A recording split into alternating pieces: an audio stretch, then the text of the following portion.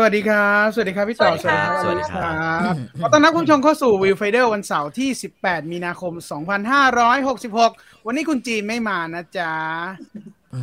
หาตัวตายอย่างเนี่ยเห็นว่าขนกลับมาได้เหรอพี่ขนกลับมาได้ไหมผมถามอะไรเปิดให้ไม่เกรงใจลิ้นเนี่ยคืออะไรอ่ะทำไมตุ๊กตายางเอามาได้เหรอพี่เอ้าเขาเรียกฟิกเกอร์มึงก็ซื้อฟิกเกอร์มาเป็นไรวะเขาว่าสะสมฟิกเกอร์กันตลอดอยู่แล้วไม่ใช่หรอมึงคิดไปถึงเรื่องอะไรเซ็กส์ทอยอย่างเงี้ยเอ้าเหรอครับผมไม่นึกเลยเนี่ยเอาจริงพี่อันนี้หนูอยากรู้มันเรียกว่าฟิกเกอร์ได้จริงเหรอฟิกเกอร์หมายถึงว่าหนูอยากรู้ว่าคำว่าฟิกเกอร์สามารถแปลแบบนั้นได้จริงๆเหรอมันขึ้นอยู่กับว่าคนนั้นมีจิตใจโอเคสูงหรือจิตใจไม่สูงครับผมมันต้อยต่ำผมเตี้ยเลียดินเข้าใจละก็ทักทายกันนะใครไปดูหนังหรือภาพยนตร์เรื่องไหนอย่างไรมาก็รีวิวกันมาได้นะครับตอนนี้ชาแซลเงียบมากกระแสมีฉายแล้วแต่เงียบมากนะครับแต่ว่าก็มีผมว่าซวยอ่ะเจอจอห์นวิกอ่ะทุกคนเก็บเงินรอจอห์นวิกคุณต้องเข้าใจนะอันนี้แบบไม่ใช่หนังว่าหนังไม่ดีหรืออะไรอย่างเงี้ยนะผมไม่คิดว่าชาแซมคือถ้าแบล็กอดัมทำแบบนั้นออกมาชาแซมน่าจะดีกว่านั้นเยอะไงผมรู้สึกนะแต่ว่าอย่างว่ารอจอห์นวิกกันหมดอีอันภาคแรกดูสนุกชอบก็จำได้ว่าพี่ต่อชอบแล้วหนูก็เลยไปหาดูเลยพี่เพราะว่าตอนเห็นตัวอย่างรู้สึกว่าแบบเด็กหรือเปล่าแล้วพี่ต่อเป็นคนบอกว่าเฮ้ยมันไม่ได้เด็กขนาดนั้นแล้วพี่ต่อบอกว่ามันสนุกใช่แล้วสนุกไหมก็อุตส่าห์ไม่พูดต่อเนาะคือก็อาจจะไม่ใช่แนวหนูขนาดนั้นแต่ถามว่าดูได้ไหมก็โอเคอยู่แล้วแต่ตอนเห็นตัวอย่างภาค2รู้สึกว่าทำไมมันมีความเด็กลงไปอีกในหน้าหนังนะแต่เราไม่รู้เนื้อหาจริงๆคอนเท็กซ์จริงๆมันอาจจะแบบโตขึ้นแล้วพูดประเด็นที่ใหญ่ขึ้น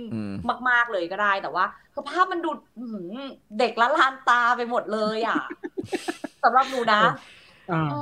แต่สิ่งหนึ่ง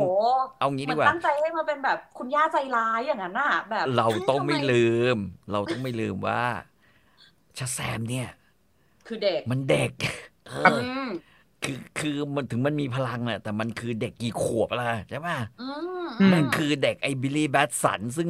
อยู่มัธยมแล้วแบบว่าแล้วทุกคนเป็นเด็กง่อยเป็นเด็กกากอ่ะนึกออกใช่คาแรคเตอร์โคตรไม่น่าดูเฮ้ยแต่มันผมว่ามันทำสนุกนะสนุกมากด้วยซึ่งอีบิลลี่ตัวจริงที่เป็นนักแสดงก็โตแล้วเชียร์แต่เมื่อวานมีคนไปดูมาแล้วก็รีวิวสั้นๆให้ฟังว่ามันเด็กจังเลยอะไรเงี้ยแต่มันก็มาแนวนี้อยู่แล้วไม่ใช่หรอมันก็ต้องอยากเอาผู้ใหญ่แบบแบล็กอดัมอะไรใช่ไหมหรืออยากเอาผู้ใหญ่แบบ Justice League ไม่เอาผู้ใหญ่แบบไอ้นี่ก็ได้นะFast and the Furious เป็นครอบครัวเลยเป็นผู้ใหญ่ด้วยพี่ก็ไปดึงจักรวาลนั่นมาพอพี่ต่อพูดแบบเนี้ยใช่แต่พอเราจูนเป็นแบบที่พี่ต่ออธิบายแล้วไปดูซาแซมอ่ะหนูรู้สึกว่าหนูโอเคแล้วโอเคกว่าการที่ดูแบบคาแรคเตอร์ยังอดัลบางเรื่องด้วยซ้ำอะไรเงี้ยคือมันยังมีความสนุกแบบนั้นอยู่จริงๆที่ทำให้เราเพลินได้ว่ามันไม่ใช่เด็กไปมันเป็นคอนเทนต์ที่เหมือนแบบดูได้ครบไม่ใช่ว่าเด็กถึงจะดูแล้วเอนจอยอ่ะคือผู้ใหญ่ก็สามารถดูเอนจอยได้แต่ก็ไม่รู้ว่าภาคนี้เป็นหรือเปล่าเพียงแต่ไม่รู้ได้ยินว่าดีขึ้นนะครับโดยรวมได้ยินว่าดีขึ้นด้วยเพราะว่าผู้กำกับก็คนเดิมแล้วก็มีการตีความเพิ่มแต่วีคนี้ก็ชนเยอะมีการ์ตูนเข้าเต็มไปหมดแล้วก็ยังมีหนังฝรั่งแบบหลากหลายเข้ามาเบียดลงกันอีกก็โหดอยู่ใช่สัปดาห์หน้านี่เอาเรื่องเดี๋ยวมีอะไรนะมีทอมแฮงค์เข้าด้วยตอนนี้ใช่ทอมแฮงค์นี่เรื่องอะไรA Man Called Otto ที่เขาบอกเป็นจากหนังสือนี่พี่ใช่ไม่รู้ผมเนี่ยยังไม่ฟื้นจากไอ้นี่เลยThe Glory เดี๋ยวเก็บไว้ก่อนงั้นเอานี้เห็นแวบๆอยู่ คำว่ายังไม่ฟื้นอ่ะคำว่ายังไม่ฟื้นนี่แปลว่า ดูจบแล้วหรือว่ายังไงแล้วดูจบแล้วตัวจริงต้องเมาตัวจริงเดี๋ยวต้องได้ว่ากันต้องได้ว่ากันนะครับทักทายนะครับสวัสดีนะครับคุณริชาร์ดนะครับวันนี้ขอ3 หนุ่ม3 มุมอันนี้เย่มาทันรอพี่ต่อสับกอรี่คุณเห็นพี่ต่อเป็นคนขายหมูครับแหมไม่หรอกคือจริงๆวันเนี้ยผมดูหนังเกาหลีซีรีส์เกาหลีแล้ววันนี้ก็ดูเกาหลีอีกเรื่องหนึ่งนะเพราะว่าหลังๆเนี่ยมัวจะไปดูไอ้ฝรั่งเยอะนะฮะฝรั่งเยอะดูหนังสายลับเยอะอะไรอย่างเงี้ยแล้วเราก็ซีรีส์สายลับหนังสายลับมันจะอยู่ในพรามเยอะใช่ไหมคิดดูนะดูพรามจนวันนี้เพิ่งเปิดดิสนีย์ไว้แล้วเพิ่งเห็นว่าแมนดาโลเรียนซีซั่น3มาแล้วเหรอวะมาไป3 ตอนแล้วอ่ะผมแบบพี่ต่อทำอะไรอยู่แบบนั้นแต่ว่าก็อีกนะฮะก็แล้วก็รู้สึกแบบ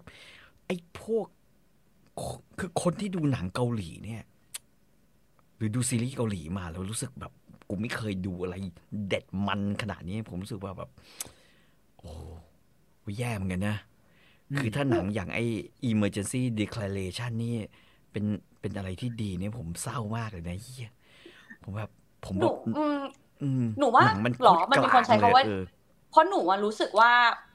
มันสำหรับหนูมันอาจจะไม่ใช่คำว่าแบบโอ้โหดีหรือว่าไม่เคยเห็นแต่ว่าหนูรู้สึกว่ามันทำงานกับอารมณ์เราดีเหมือนมันวางมาแบบมันรู้ว่ามันจะบีบจังหวะเราได้แบบนี้อะไรอย่างเงี้ยผมดูแล้วแบบเอางี้ดีกว่าเรื่องนี้นะครึ่งแรกก่อนที่ไอ้นั่นจะตายในเครื่องบินเนี่ยนะจะรีวิวเลยใช่ป่ะเอาเลยก็ได้นะก็คือก็ยังโอเคสนุกนะแต่พอหลังจากนั้นนะผมว่าแม่งพังเว้ยมันพังไปหมดเลยเข้าใจได้ครึ่งหลังนี่เป็นเรื่องของแบบอะไรล้วนๆขยี้อารมณ์คือผมไม่มีปัญหาเรื่องขยี้อารมณ์นะแต่ผมมีปัญหากับเรื่องความเรียวในเรื่องเว้ยคือผมว่าแม่งไม่เรียวเลยแล้วพอมันไม่เรียวมันก็เลยรู้สึกว่าแบบจะว่าถ้าเป็นนั่งแม่งเรียกพล็อตอาร์เมอร์บอกว่าคือยังไงแม่งก็รอดคือเอาจริงหลังจากนั้นผมไม่มีรู้สึกว่าแม่งมีอะไรให้ลุ้นเลยเข้าใจคือปัญหาทุกอย่างแก้ไขได้ด้วยไอ้จ่าแก่หนูว่ามันคืออะไรรู้ป่ะพี่ต่อเป็นคนที่นอกจากจะเดาทางทุกเรื่องแค่ฟังหนูก็ไม่ต้องดูอะไรพี่ต่อก็เดาได้ถูกแล้วคือมันไม่รู้ว่ามันจะเป็นกิฟเต็ดหรือยาพิษเหมือนกันนะที่แบบเรารู้อยู่แล้วนึกออกป่ะแต่สำหรับหนูหนูปล่อยจอยทุกเรื่องพอดโพอะไรช่างกดเงื่อนไขอะไรช่างฉันจะปล่อยจอยฉันแค่มาจอยจริงๆถ้ามันสนุกไงผมก็จะไม่ปล่อยจอยเลยมันจะไม่ถ้าหนังมันสนุกนึกออกป่ะครึ่งแรกเรารู้สึกโอเคแต่พอครึ่งหลังที่เรารู้สึกว่า1ไอ้ชื่ออะไรไอ้คนไอ้อ้วนนะฮะคนตรงกลางตำรวจอ้วนจ๋าคือมันไม่ได้เป็นแบบคือหนังไม่ได้พยายามปูว่าแม่งเป็นสุดยอดจ๋าเนี่ยก็ว่าสุดยอดเหมือนเดอร์ตี้แฮร์รี่หรือว่าเป็นยอดนักสืบแบบจอห์นแมคเคลนอย่างเงี้ยนะฮะ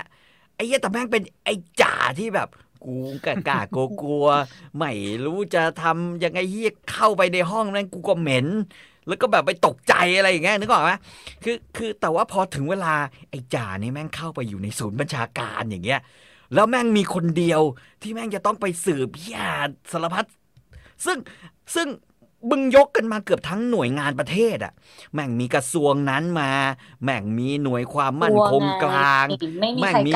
กองทัพแม่งมีกระทรวงสาธารณสุขไอ้เหี้ยเพราะว่าตัดสินใจอะไรไม่ได้ไม่ใช่แค่ตัดสินใจด้วยแม่งยืนดูมอนิเตอร์อย่างเดียวเลยนึกออกป่ะมันให้ใครไม่ได้เลยใช่ไหมพี่ตลกมากเลยกล้าไงคือปัญหาไม่ใช่เรื่องไม่กล้าแล้วปัญหาคือมึงเขียนบทเหี้ยคือขุนพันธุ์ไหมขุนพันธุ์เนี่ย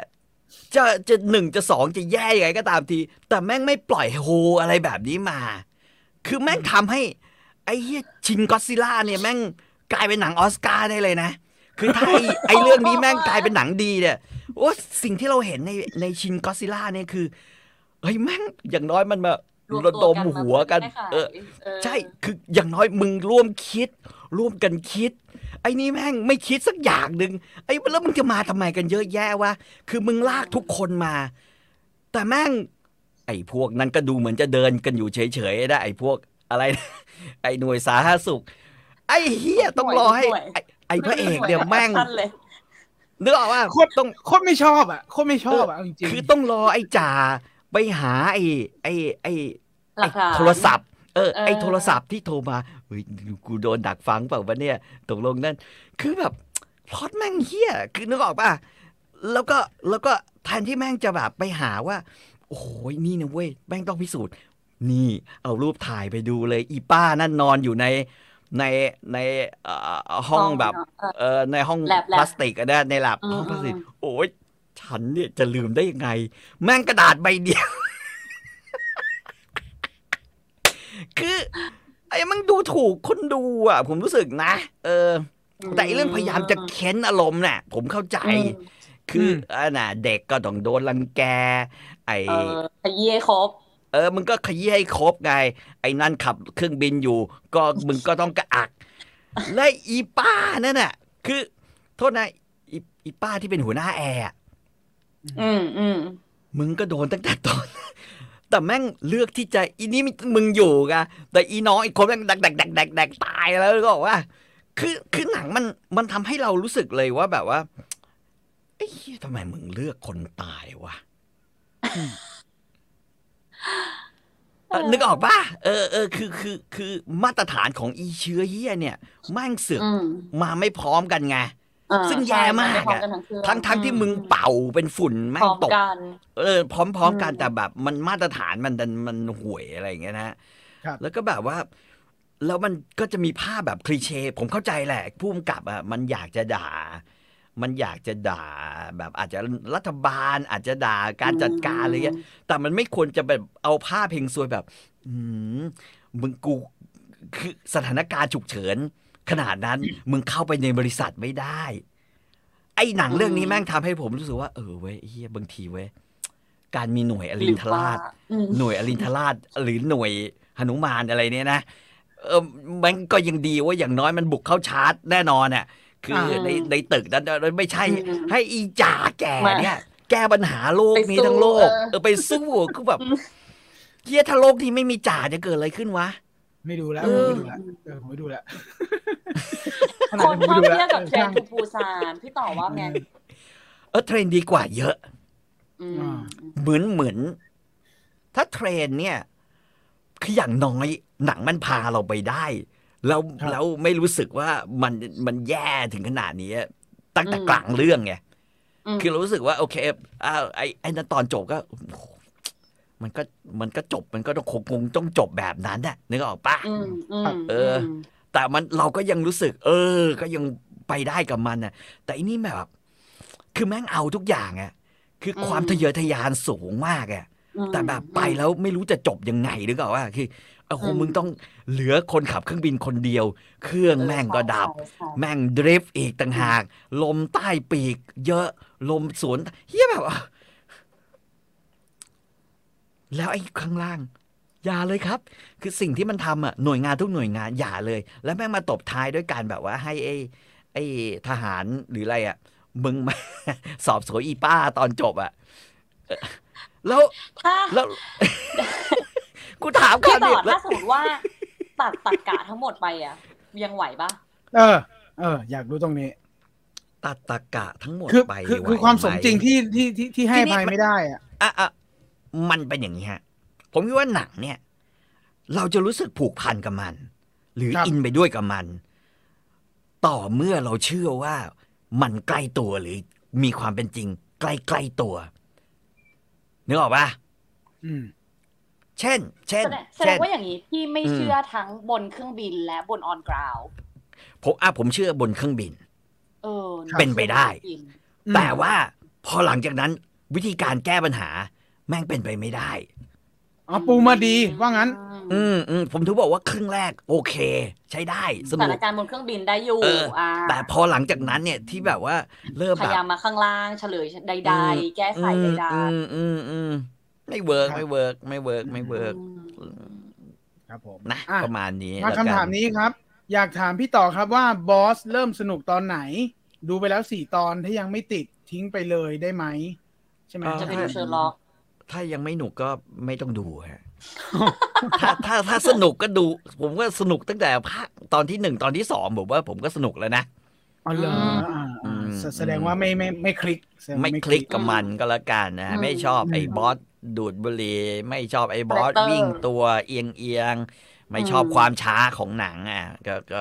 ก็ไม่ผ่านเพราะเขาเป็นตัวละครหลักของเรื่องด้วยถ้าจูนไม่ติดน่าจะไปต่อยากครับฉากแลนดิ้งครับพี่ต่อคือซัลลี่ยังต้องยอมคารวะพระเอกคือทุกคนก็ต้องพยายามคารวะพระเอกหมดอะแม่งสามารถเรื่องเนี้ยหักหลบไอ้อะไรวะเครื่องตอนนั้นไอ้อีกคนเครื่องบินเครื่องบินญี่ปุ่นเครื่องบินเจ็ตมาโอ้โหคืออุปสรรคที่ต้องเจอโอ้โหเพราะซ้ำที่สุดเรื่องเนี้ยทีนี้พออย่างที่บอกว่าดราม่ามันก็กลบไม่ได้นึกออกปะเพราะเรารู้แล้วว่าเพราะว่ามันไม่เลียวแล้วไงคือแม่งไม่เรียวอ่ะมันเหมือนฟีลแบบไอ้เฮียดอมแก๊งไอ้เฮียดอมในครอบครัวเนี้ยแม่งไม่มีวันตายพอมันเรารู้สึกว่ามันไม่มีวันตายเนี่ยไม่ว่ามึงจะทำให้ใครสูญเสียแม่งก็จะกลับมานึกออกปะไม่เชื่อเพราะว่ามึงอย่ามาซึ้งเดี๋ยวมึงก็ฟื้นเพราะฉะนั้นไม่ว่ามึงจะซึ้งกับลูกสาวที่เป็นเลื้อนกวางหรือมึงจะซึ้งกับคุณป้าโทรศัพท์หาลูกข้างล่างกับผัวข้างล่างมึงไม่ต้องซึ้งมึงรอดแน่ไอ้เหี้ยมึงต้องรอดเพราะว่ามึงไม่เลียวแล้วมึงไม่เลียวแล้วมึงต้องรอดจริงเหรอแต่หนูก็ยังซึ้งนะพี่อลิร้องหนูร้องแล้วร้องอีกเลยนะพี่หนูร้องเหตุการณ์ที่มันให้โอกาสเนี่ยเราแบบบางทีเราก็เสียดายคือเราคิดว่าคล้ายๆมันอาจจะตั้งต้นคล้ายๆพระนเรศวรหรือพระสุริโยไทยก็ได้ก็อย่างนั้นเลยพี่คือมีดาราสักกี่คนวะมึงขนมาให้หมดเลยไอ้สูตรได้อ้วนนะฮะแล้วก็หลายคนอะดาราที่เราก็เคยเห็นหน้าทั้งแอร์ทั้งน้องบนเครื่องบนมึงก็คงแบบเอาวะ2 นาทีให้แม่งอะไรเงี้ยกูเจ็บมี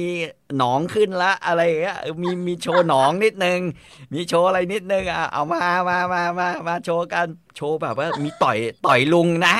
ไอสูตรแม่งต่อยลุงไปทีต่อยดำเหี้ยอะไรมึงไม่ทำงานไอลุงแม่งแต่ไอลุงก็เสือกเสลอเข้ามาทำไมก็ไม่รู้ไงแล้วก็หน่วยงานความมั่นคงของเกาหลีนะแม่งไม่มีเหี้ยอะไรนอกจากไอ้ลุงที่เด๋อด่าทำซุปเนื้อหรือมีเมียต้องทำซุปเนื้อไว้ให้กินตั้งแต่ต้น15 วันอะไรอย่างเงี้ยมึงนึกออกป่ะที่ผมนั่งฟังไปด้วยโคตรโป๊ะแตกเลยนะพี่เอาจริงป่ะแบบถ้าคอมแพร์เทปที่หนูรีวิวกับที่พี่ต่อรีวิวคือเหมือนแบบคนละเรื่องกันเลยจริงแต่อลิสก็ไม่ได้ให้ดีมากแต่อลิสบอกว่ามีความซาบซึ้งตอนท้ายหนูว่ามันบันเทิงคือหนูไม่ได้พูดว่ามันดีแต่หนูว่ามันบันเทิงคือหลังจากเทรนทูปูซานหนูว่าเกาหลีเขาก็พยายามนำเสนออะไรที่แบบอยากสักเซสแบบเนี้ยอยากครบรสอยากให้มันแบบอึดอัดเจอเหตุการณ์สถานการณ์ขับขันที่ทุกคนจะแบบดูแล้วจอยมีความดราม่ามีความครอบครัวครบรสอะไรอย่างเงี้ยแล้วหนูก็รู้สึกว่าเฮ้ยเขาก็พยายามดีนะที่แบบเหมือนพยายามที่จะทำให้เรารู้สึกมีอารมณ์ร่วมไปกับสถานการณ์ต่างๆอะไรเงี้ยหรือแบบว่าจะบีบแล้วบีบอีกเราคิดว่าเนี่ยแหละหยดสุดท้ายที่เราจะหยดแล้วแต่โอ้โหจะบีบให้เราต้องร้องห่มร้องไห้รอบอะไรอย่างเงี้ยแล้วมึงก็ลืมไปหมดเลยนะเฮ้ยมึงจะไปขอหมายศาลมึงก็ต้องมีหน้าศาลสักคนหนึ่งว่าแบบเฮ้ยเราจะออกคือนึกออกพล็อตมันควรจะแบบเฮ้ยกูจะออกหมายดีหรือออกไม่ออกหมายดีมึงมีหลักฐานมีอะไรขนาดไหนหรือเปล่าว่าอะไรก็ได้มันต้องมาอัยการมึงต้องทำหน้าที่หน่อยดิวะไอ้เหี้ยละเอียดอีจ่าไกด์นั่นซึ่งพี่ต่อพูดอย่างเงี้ย หนูว่ากลับไปคิดเลยว่าเอาจริงหนูไม่ได้สนใจออนกราวเลยพี่สิ่งที่หนูรู้สึกร่วมแล้วรู้สึกกลัวและอึดอัดคือการอยู่บนเครื่องมันต้องสนใจไงเพราะว่าออนกราวคือมันจะต้องไปหาเฉลยว่ารักษาได้ไม่ได้ไม่ได้คือจะมีวัคซีนหรือไม่มีวัคซีนแล้วเหี้ยละวิกฤตขนาดนี้มึงถูกโจมตีด้วยไวรัสมีอีจ่าอ้วนกับอีพวกหัวแม่งอยู่2 คนเดือดร้อนใจ2 คนกูยังไม่เห็นหัวหน้าฐานีตำรวจโผล่มาเลยอ่ะอะไรเงี้ยนึกออกป้าซึ่งผมว่าอะไรของแม่งวะแล้วอีมากันเยอะๆมึงมาทำเหี้ยอะไรมึงไม่ให้ออปชั่นอื่นอะไรเลยอ่ะแล้วดูทุกคนที่ให้ออปชั่นก็ดูแบบมีคนละประโยคอ่ะเข้าใจแหมไม่ไหวพี่ต่อพลาดแล้วครับแมนโดตอน3 ตอนสนุกมากครับแมนดาโลเรียนนะครับแต่หนังมันก็ไม่ได้มีคะแนนดีเลยไม่ใช่เหรอไอ้ declaration แล้วตลกมากกว่านั้นคือสรุปแล้วมึงปูมานะ10 วินาทีแรกการ declaration emergency แปลว่าอะไรนะไม่ได้ผมขอลงฉุกเฉินได้มันเอาปืนไล่ยิงมันเป็นบันเทิงนะมีการเทียบครับมีการเปรียบเทียบกับ Snake on the Plane เป็นไงบ้างครับ Snake สนุกเพราะมันไม่มีจริงคือแม่งเอาแบบแบบเอาไว้กูยิงปืนกันบนนั้นแหละแล้วก็รวมเขาเรียกว่าศูนย์รวมคนที่แบบว่าคนบ้าแล้วกันรวมก็อยู่บนสแน็คมันปูมาคนละแบบอันนี้มันปูคนละแบบแหละพอพี่ต่อพูดแบบนี้มันก็มันควรจะดูสมจริงกว่านี้มึงแฟนตาซีก็แฟนตาซีมาเลยให้สุดอะไรเนี่ยจำได้ว่าดูแล้วจำอะไรไม่ได้เลย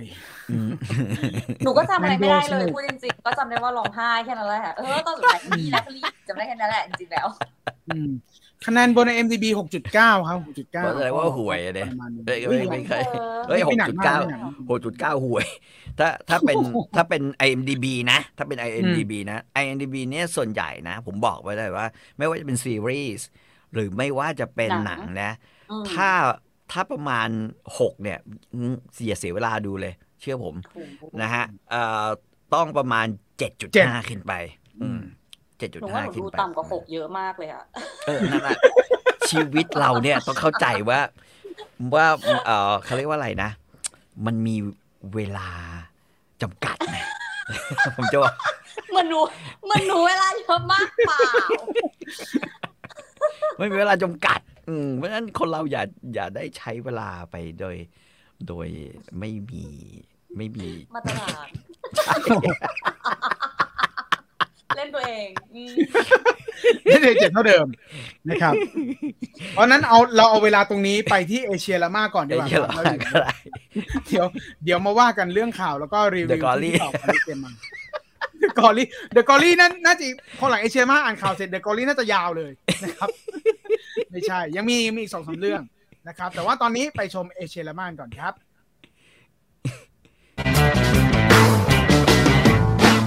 เอเชียรามาภูมิใจเสนอ Goldfinger หลิวเต้าหัวเหลียงเฉาเว่ยรีเทิร์นหรือวงการหนังฮ่องกงจะอยู่ในช่วงขาขึ้น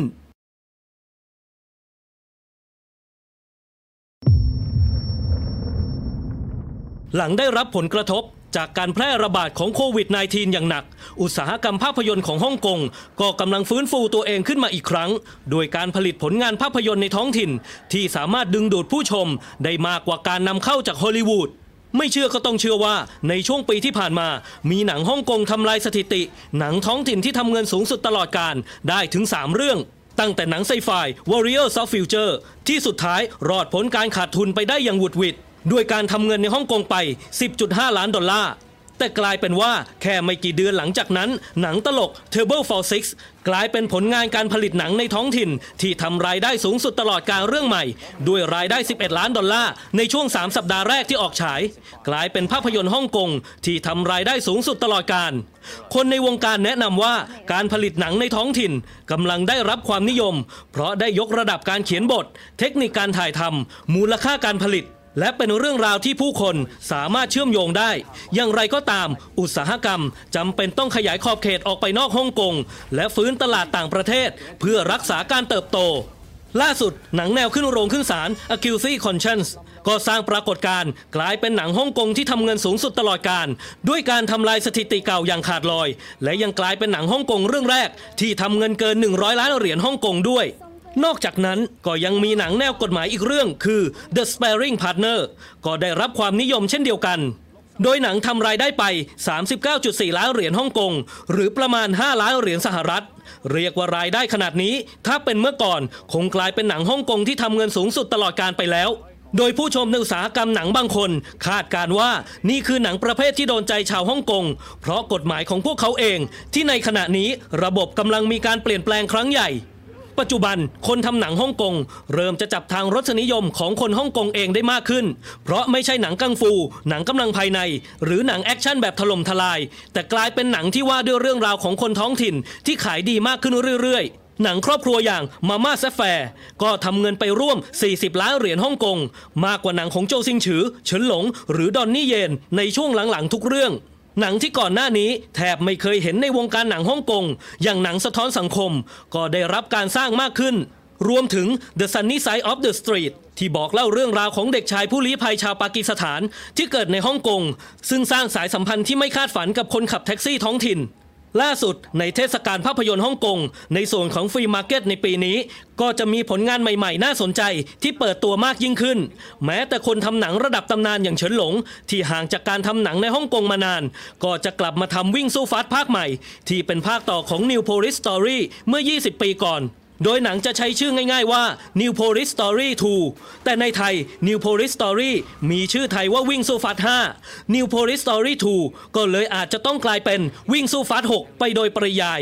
และโปรเจกต์ที่หลายคนรอคอยมานานก็ได้เลิกปล่อยตัวอย่างออกมาให้ดูกันแล้วกับ Goldfinger ที่เหลียงเฉาเว่ยกลับมาร่วมงานกับหลิวเต๋อหัวและผู้กำกับและผู้เขียนบทเฟลิกซ์ชองซึ่งเป็นการร่วมงานกันเป็นครั้งแรกนับตั้งแต่ภาพยนตร์ Infernal Affairs แม้จะเป็นหนังแนวอาชญากรรมแต่เรื่องราวจะอ้างอิงจากบริษัทใหญ่ในยุค 80 ที่ถูกเปิดโปงว่าเต็มไปด้วยการทุจริตและถึงขั้นก่อเหตุอาชญากรรมก็น่าจะเป็นหนังที่ทำเงินมหาศาลอีกเรื่องถึงขั้นที่ผู้อำนวยการสร้างอัลเบิร์ตหยางมั่นใจว่าจะทำลายสถิติรายได้ตลอดการอีกครั้งซึ่งดูเหมือนว่าวงการหนังฮ่องกงจะเริ่มจับทางได้แล้วว่าก่อนจะทำหนังส่งออกการทำหนังให้คนฮ่องกงดูก่อนน่าจะเป็นเรื่องที่สำคัญที่สุด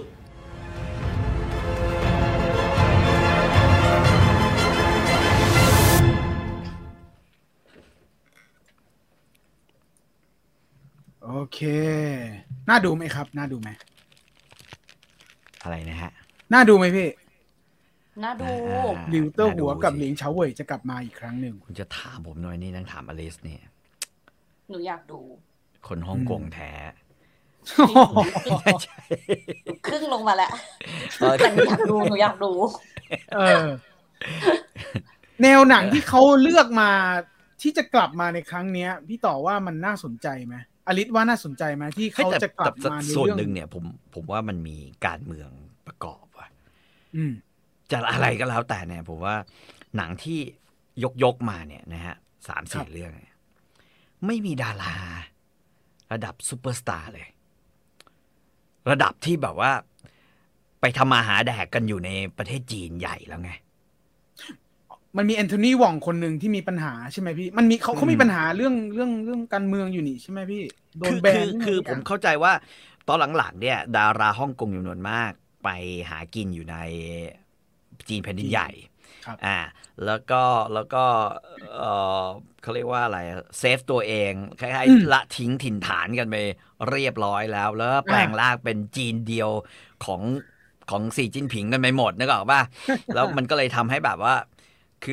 คือผมว่าดาราพวกนี้เหมือนทรยศประชาชนฮ่องกงเหมือนกันนะในความรู้สึกของผมนะในแง่ของคนฮ่องกงแล้วแบบว่าเราก็เลยแบบว่าถูกปฏิเสธเยอะมากเกี่ยวกับเรื่องไอ้ทั้งอะไรดีอะหนังที่เขาแสดงเรื่องที่เขาเล่าเรื่องที่เขาเล่นทำนองนี้นะแต่ไม่รู้ผมอาจจะเข้าใจผิดคนเดียวก็ได้แต่ว่าตะกี้ที่มองดูไม่มีดาราเหล่านั้นเลยเพราะว่าในส่วนของโดนี่เยนก็มีกรณีไม่นานที่ผ่านมานี่เหมือนกันนะครับ ใช่ครับกับกรณีอะไรแบบออสการ์เนาะใช่ใช่ใช่ครับโอเคเดี๋ยวค่อยมาว่ากันนะครับ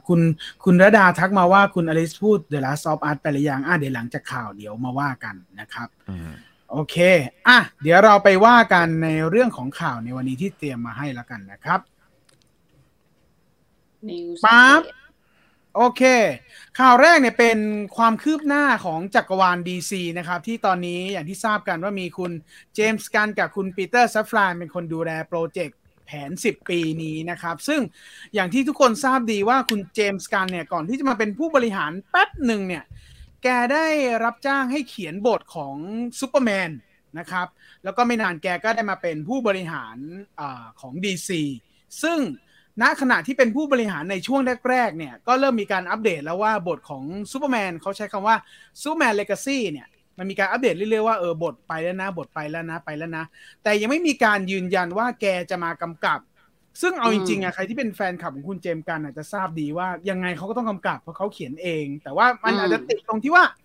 บริหารด้วยจะกำกับไหวเหรออะไรอย่างเงี้ยนะฮะซึ่งล่าสุดเนี่ยแกก็ใช้เครื่องมือที่แกถนัดมาจนได้นั่นก็คือ Twitterแล้วก็ประกาศอย่างชัดเจนว่าผมจะกำกับซูเปอร์แมนเลกาซี่นี้เองแล้ว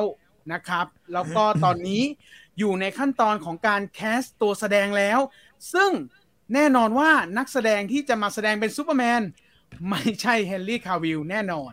นะครับไม่ใช่แน่นอนเพราะว่ามีกรณีกันเยอะแยะพอสมควรกับคุณเฮนรี่คาวิล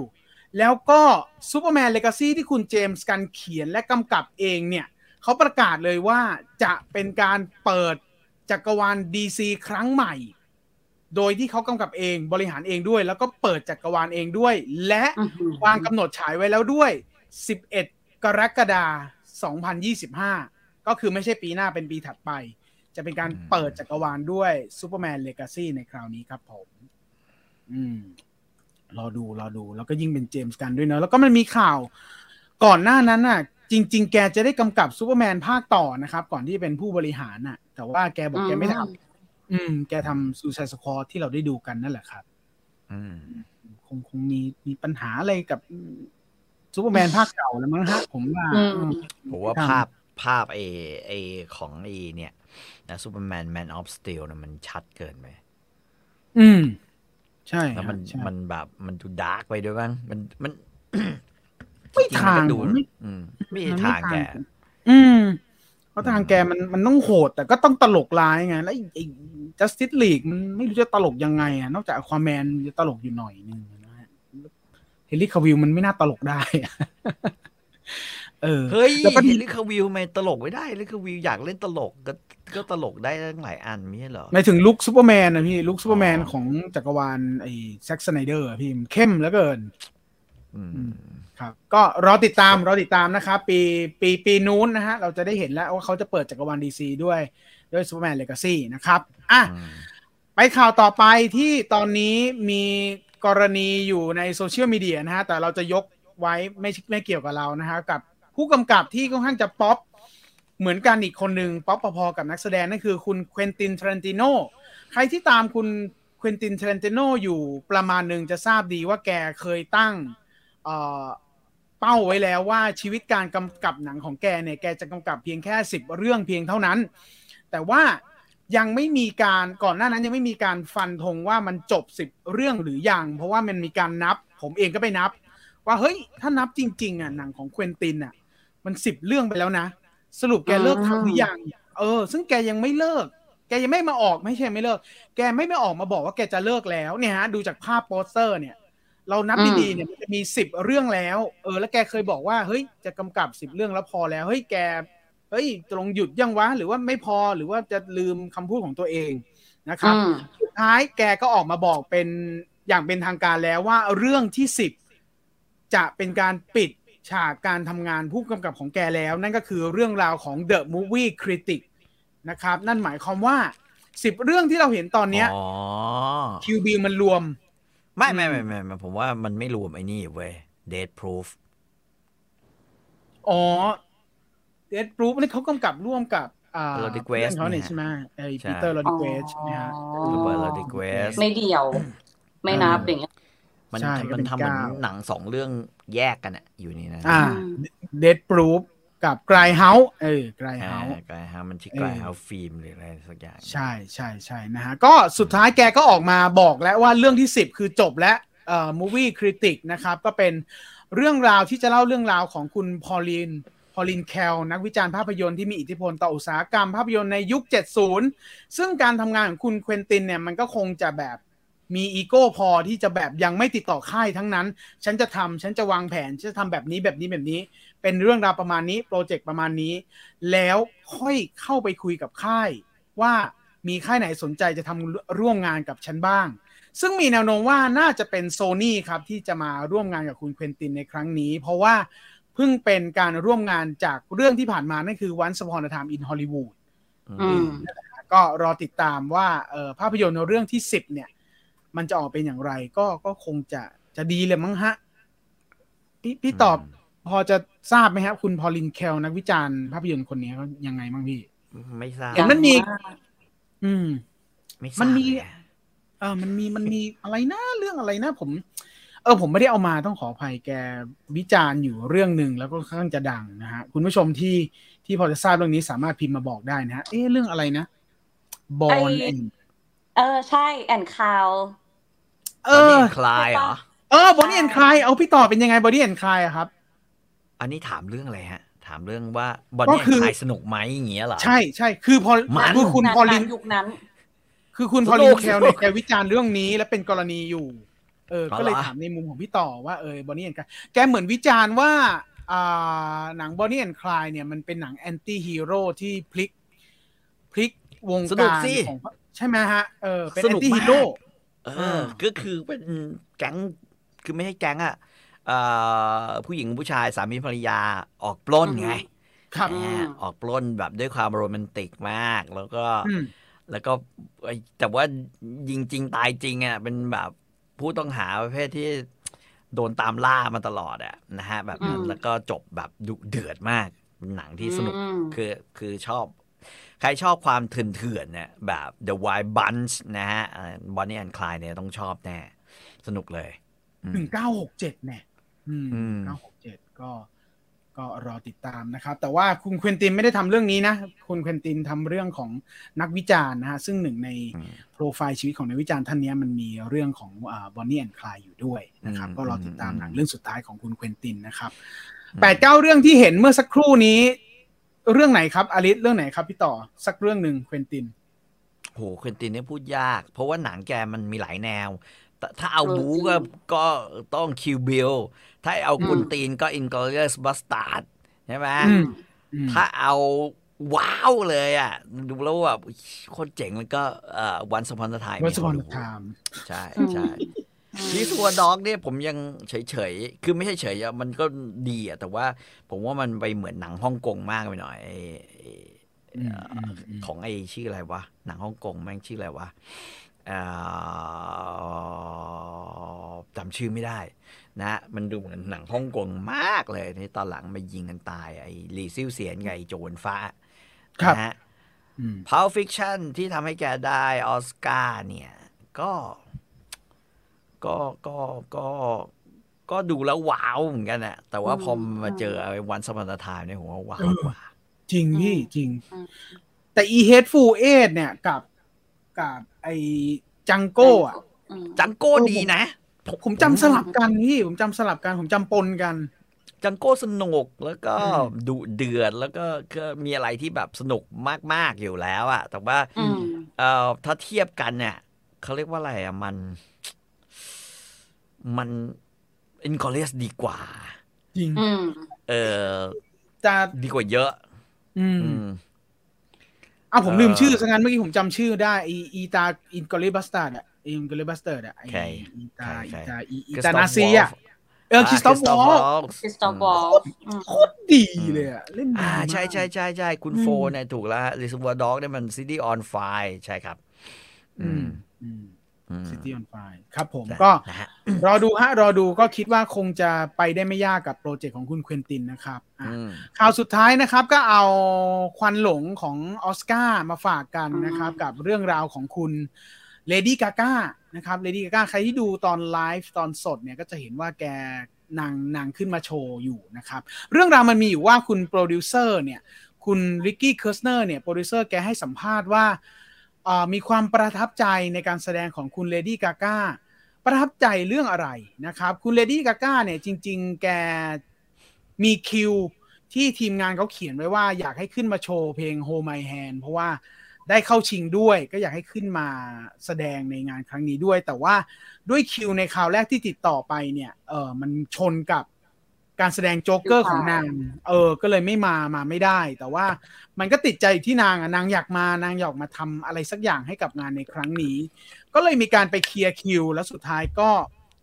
3 วันสุดท้ายคุณกาก้าก็เลยติดต่อโปรดิวเซอร์อีกครั้งหนึ่งว่าเฮ้ยฉันพอจะได้คิวอ่ะ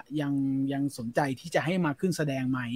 ไม่มาได้อย่างไรล่ะก็เลยมีการติดต่อกันแล้วก็พูดคุยกันอย่างรวดเร็วกาก้าเขาก็บอกว่าอยาก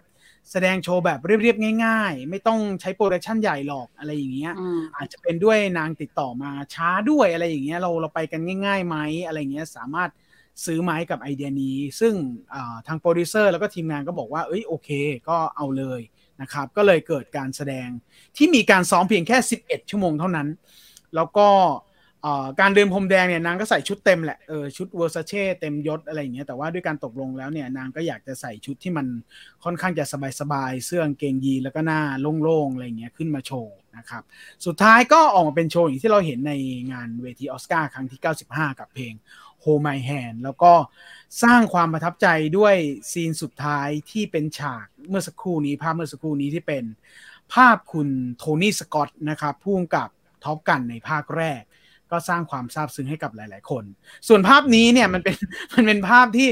หลายๆคนก็มองว่าแกน่ารักแหละก่อนที่งานเริ่มแกก็เดินพรมแดงเว้ยแล้วก็ได้ยินเสียงกึ้มอะไรเงี้ยไปช่างภาพคว่ำเข้าเมาอยู่ตรงนั้นนะฮะซึ่งจากภาพนี้เราจะเห็นว่าคนอยู่ใกล้ๆเยอะแยะเลยนะแต่ว่ามันก็เกิดการที่นางเข้าไปประคองช่างภาพคนนี้อย่างภาพนี้นะครับผมก็ไม่เข้าใจว่าไอ้สูตร2 สูตรเนี่ยไม่ทำอะไรเลยเหรอวะตกใจเนี่ยแล้วอาจจะมีปัญหาเรื่องเอวก็ได้คุณเข้าใจคนแก่ป่าววะไม่ใช่แต่ไอ้2 สูตรมันยืนมองคุณบีลองไปภาพก่อนหน้านะคุณบีมันห่างอยู่นะฮะตอนแรกผมมานั่งจ้องไงเนี่ยห่างนะฮะพี่ดูดิใช่ไหมหันไปตึ้มล้มเนี่ยไอ้สูตร2 สูตรนี่ก็ยืนมองยันกระทั่งคุณกาก้าวิ่งเข้าไปช่วยไอ้สูตร2 สูตรนี่ก็ยืนอยู่ที่เดิมมันไม่ใช่ทุกคนที่มันจะตอบรับกับปฏิกิริยาอะไรแบบนี้ใช่แต่ไม่ว่างั้นมันไม่มีคนแบบใช่ป่ะแต่น่ารักผมช่วยด้วยแล้วกูตัวฟรีซอ่ะช่วยด้วยแล้วทุกคนสตันขามันแข็งใช่ขามันแข็งมันก้าวไม่ออกมันก็มีซึ่งในคลิปน่ารักนะคุณกาก้าเขาเดินอยู่แล้วแกก็หันฟุบแล้วแกก็วิ่งไปเลยวิ่งไปประคองก็เป็นภาพประทับใจนะครับแล้วก็สุดท้ายก็เป็นภาพบนเวทีที่ทุกคนก็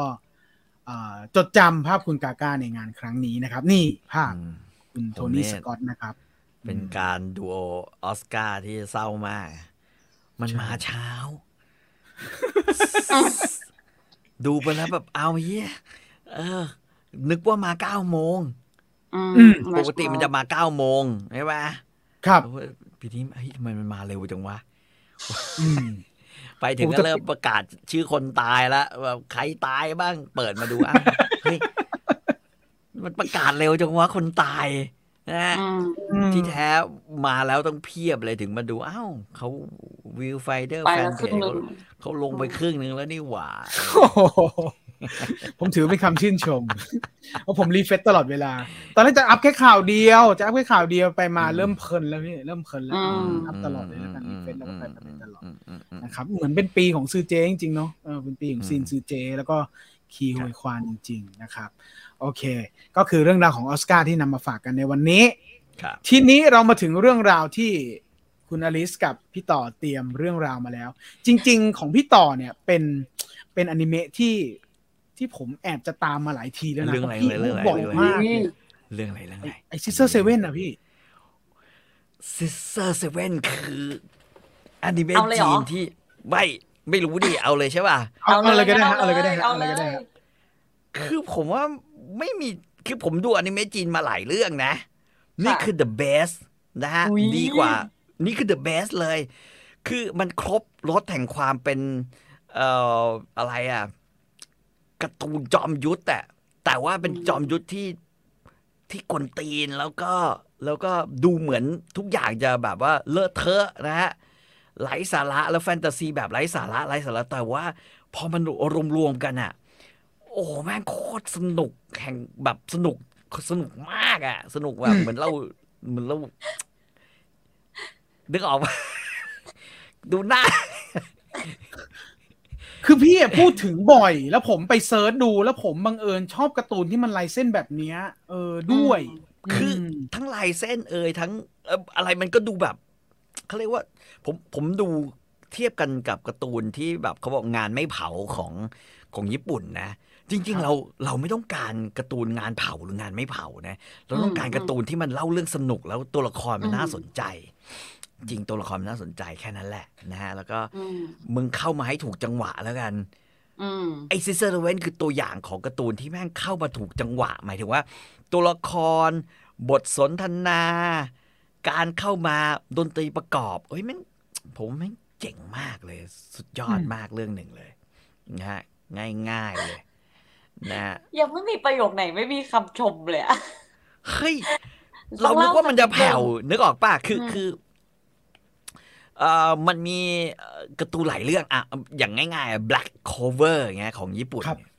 นะ1-2ก็ยังสนุกอยู่แต่พอ3เนี่ยเช็คไม่หนุกเลยมันแผ่วมันมีอะไรอย่างนี้เยอะนะฮะมันจะมีแผ่วแต่อันนี้ดูมาถึงจนซีซั่น4นะซึ่งเดี๋ยว Netflix ก็คงเอาเข้ามานะฮะมันไม่แผ่วเลยแล้วซีซั่น4คือความดุเดือดเลือดพล่านแบบคือมันต้องการคือมึงตลกมาหลายๆอันใช่ไหมนะฮะ10 ตอนซีซั่นละ10 ตอนเนี่ยมันจะมีดุอยู่ประมาณ5 ตอนแล้วก็เป็นตลกสลับอะไรอย่างเงี้ยนะฮะแล้วมีดราม่าบ้างนิดหน่อยแต่ว่าพอซีซั่น4เนี่ยแม่งโคตรโหดเลยโหดเบอร์ไหนพี่โหดเบอร์แบบกากเลือดโดนแทงแล้วก็ตายกันโดนระเบิดตายกันเป็นเบื่อแบบเนี้ยขนาดนั้นน่ะแบบนั้นเลยอ่ะซึ่งเรื่องแต่ละซีซั่นเนี่ยมันต่อกันหรือมันเป็นมิชชั่นเป็นภารกิจเป็นต่อกันฮะก็คือตั้งแต่ซีซั่นแรกแล้วก็ว่าไอ้คนขายซุปเนื้อแล้วก็คนขายเครื่องในวัวเนี่ยพระเอกเนี่ยมันเป็นคนขายเครื่องในวัวนะฮะไอ้เจ็ดเนี่ยแล้วก็ว่าคือโรงเรียนเลิกก็ไปขายเครื่องในวัวโรงเรียนยังไม่เลิกก็มาเป็นช่างตัดผมประจำเกาะซึ่งเรียกว่าเกาะไก่เขาก็สร้างยุทธจักรคือยูนิเวอร์สนี้ขึ้นมามีเกาะเนี่ยเป็นคล้ายๆอยู่ตรงกลางเป็นเกาะไก่แล้วก็มีพื้นทวีปที่แม่งมีแต่พวกจอมยุทธอยู่กันคือใช้พลังภายในสู้กันด้วยพลังพวกนั้นนะฮะแล้วก็อีกเกาะหนึ่งแม่งเป็นเกาะวิทยาศาสตร์แม่งสร้างคนแบบคนเหล็กมาแบบติดแบบเป็นไซบอร์ก009แบบเนี้ยเป็นไซบอร์กสู้กันแล้วก็ปรากฏว่ามันก็เกาะเนี่ยก็เริ่มโดนลุกลามโดยแบบว่าคนจากไอ้เกาะวิทยาศาสตร์เนี่ยเกาะสเตนนะก็จะเห็นไอ้ข้างหลังไอ้แว่นข้างหลังใช่ไหมแล้วก็มาแบบว่าไอ้พวกบรรดามือสังหารทั้งหลายที่จะเข้ามานะฮะหนังมันก็ค่อยๆเปิดว่าตัวตนของแต่ละคนในเกาะไก่เนี่ยในภาคแรกนะฮะในซีซั่นแรกเป็นใครกันบ้างเช่นมีไอ้ลูกเจี๊ยบเนี่ยนะฮะไอ้ซิวจีไอ้ตัวเขียวเนี่ยซึ่งพวกนี้เดี๋ยวพอมันออกพลังเนี่ยมันก็หมาเหมือเนี่ยก็เป็นมือสังหารกันหมดแล้วมีพลังเนี่ยก็ออกมาแล้วก็หนังมันก็เนี่ยมันก็อย่างนี้แล้วก็โทนที่มันจะเรื่องแบบนิยายจีนที่เราเคยดูโทนที่มันจะเรื่องนิยายไซไฟที่เราเคยเล่นหรือหนังแอคชั่นเนี่ยอย่างไอ้ตัวนั้นมันก็คล้ายดูคล้ายเฉินหลงใช่ไหมไอ้ไม่ใช่เฉินหลงดูคล้ายไอ้บรูซลีใช่ป่ะที่ข้างล่างตัวไก่นั่นนะฮะแล้วแต่เรื่องสำคัญก็คือว่าพระเอกเนี่ยมันมีเขาเรียกว่าอดีตที่ชัดคือมึงเป็นใครไม่รู้อะแต่ว่าทุกคนคิดว่ามึงเนี่ยคือมือสังหาร1 ใน 7มือสังหารที่เก่งที่สุดในโลกที่สาบสูญไปนะ ปรากฏว่าก็มีคนมาลองของอะไรกันเยอะแยะทุกคนที่แบบเคยเห็นหน้ามันแบบก็แบบไอ้เชี่ยนี่แม่งแต่ว่าตัวมันเนี่ยไม่เคยจำได้ว่ามันเป็นใครตัวมันไม่เคยจำได้ว่ามันเป็นใครเพราะนั้นในแต่ละตอนในแต่ละซีซั่นเนี่ยมันก็จะว่าด้วยเรื่องของการฟื้นฟูว่าตัวตนมันเป็นใครแล้วทำไมมันถึงมาอยู่ที่นี่แล้วทำไมมันถึงมาอยู่ที่นี่ใช่ไหมฮะแล้วก็แบบว่าพอมาถึงภาคนี้มันก็คือแบบว่ามันต้องกลับไปแบบว่าแผ่นดินที่มันจากมาอะไรเงี้ยเพื่อไม่ให้ใครเดือดร้อนแล้วก็เพื่อแบบว่าเพื่อปิดเกมอ่ะพูดง่ายๆปิดเกมที่ทำให้ชีวิตของมันเนี่ยยุ่งเหยิงหรือมันทำลายชีวิตคนอื่นอะไรเงี้ยแล้วจุดที่มันจะต้องมาเจอกันมาสู้กันหรือว่าอย่างที่พี่ต่อบอกว่ามันมีซีซั่นที่มันแทงกันอะไรอย่างเงี้ยมันเหตุของมันคืออะไรพี่ส่วนใหญ่เหตุของมันส่วนใหญ่ก็คือเพราะว่ามันออกมีการเหมือนนิยายจีนนึกออกไหมมีการออกประกาศสิทธิ์ตามล่าไอ้นี่แบบนี้เนี่ยแต่เพียงแต่ตัวมันไม่รู้ว่ามันเป็นใครไงแล้วตัวมันก็ไม่คิดจะฟื้นด้วยว่ามันเป็นใครมันก็อยากจะแบบว่ามีชีวิตอยู่อย่างสงบอะไรอย่างเงี้ยเพราะฉะนั้นสิ่งที่เราตามทุกซีซั่นแน่ๆตอนนี้ก็คือว่าพระเอกเป็นใครคือตอนนี้เรารู้ตั้งแต่ซีซั่น2ซีซั่น3แล้วว่าพระเอกเป็นใครแต่ทีนี้เนี่ยพอมาถึงซีซั่นล่าสุดเนี่ยก็คือว่ามันต้องกลับไปที่เกาะไอ้สเวียนอู่เนี่ยนะฮะซึ่งเป็นแบบสำนักที่แบบว่าเต็มไปด้วยมือสังหารเต็มไปด้วยยอดวิทยายุทธเต็มไปด้วยอะไรเพื่อจะได้แบบว่าก็มีทั้งโจทย์เก่ามีทั้งเพราะฉะนั้นโทนของซีซั่น4มันจะต่างไปจากโทนของ1 2 3เลยคืองานนี้เป็นแบบแอคชั่นลำแตกแล้วเลือดพล่านมากอ่ะคือโปสเตอร์อันนี้บอกเลยว่าแบบว่าคือมือสังหารระดับมหาการทั้งนั้นน่ะที่มันจะต้องเจอนี่คือคู่ต่อสู้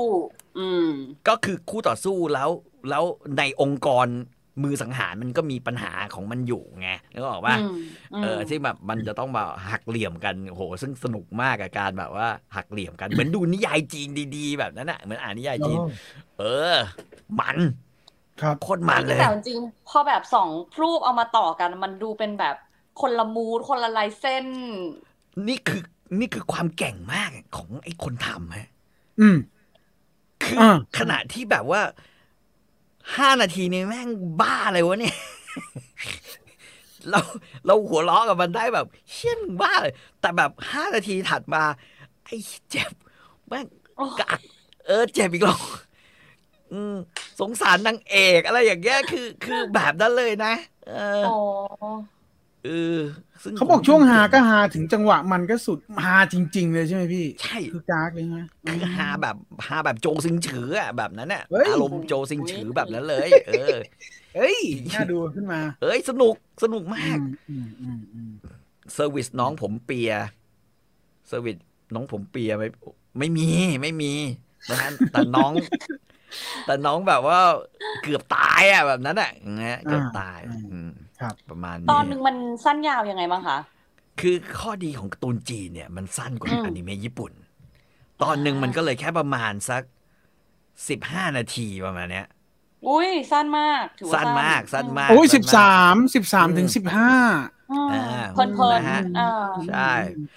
ที่น่าสนใจอย่างคือเพลงท้ายเพลงเอเนี่ยไม่ใช่มีเพลงเดียวปกติเวลาเราดูมันมักจะมีเพลงเดียวใช่ป่ะสำหรับแบบว่าอนิเมะหรืออะไรอย่างเงี้ยนะไอ้นี่มีหลายเพลงแล้วเพลงไม่เพราะทั้งนั้นเลยคือไม่นับไตเติ้ลนะซึ่งไตเติ้ลเพลงดีทุกอันมันเป็นกีตาร์ขึ้นมากีตาร์ร็อกดุอย่างเงี้ยแล้วก็แต่แบบเราใจอ่ะแล้วภาพมันผมว่ามันเก่งตรงภาพมันดีไซน์ง่ายๆอ่ะการที่แบบไม่สวยภาพสวยฟุบแล้วกันไกลแม่งเหวี่ยงไปฆ่าคนได้เนี่ยมันเจ๋งนะฮะหรือดาบของพระเอกอะไอ้ดาบมารพันเซี่ยวของมันเนี่ยตอนนี้มันฟาดออกมาเนี่ยโอ้โห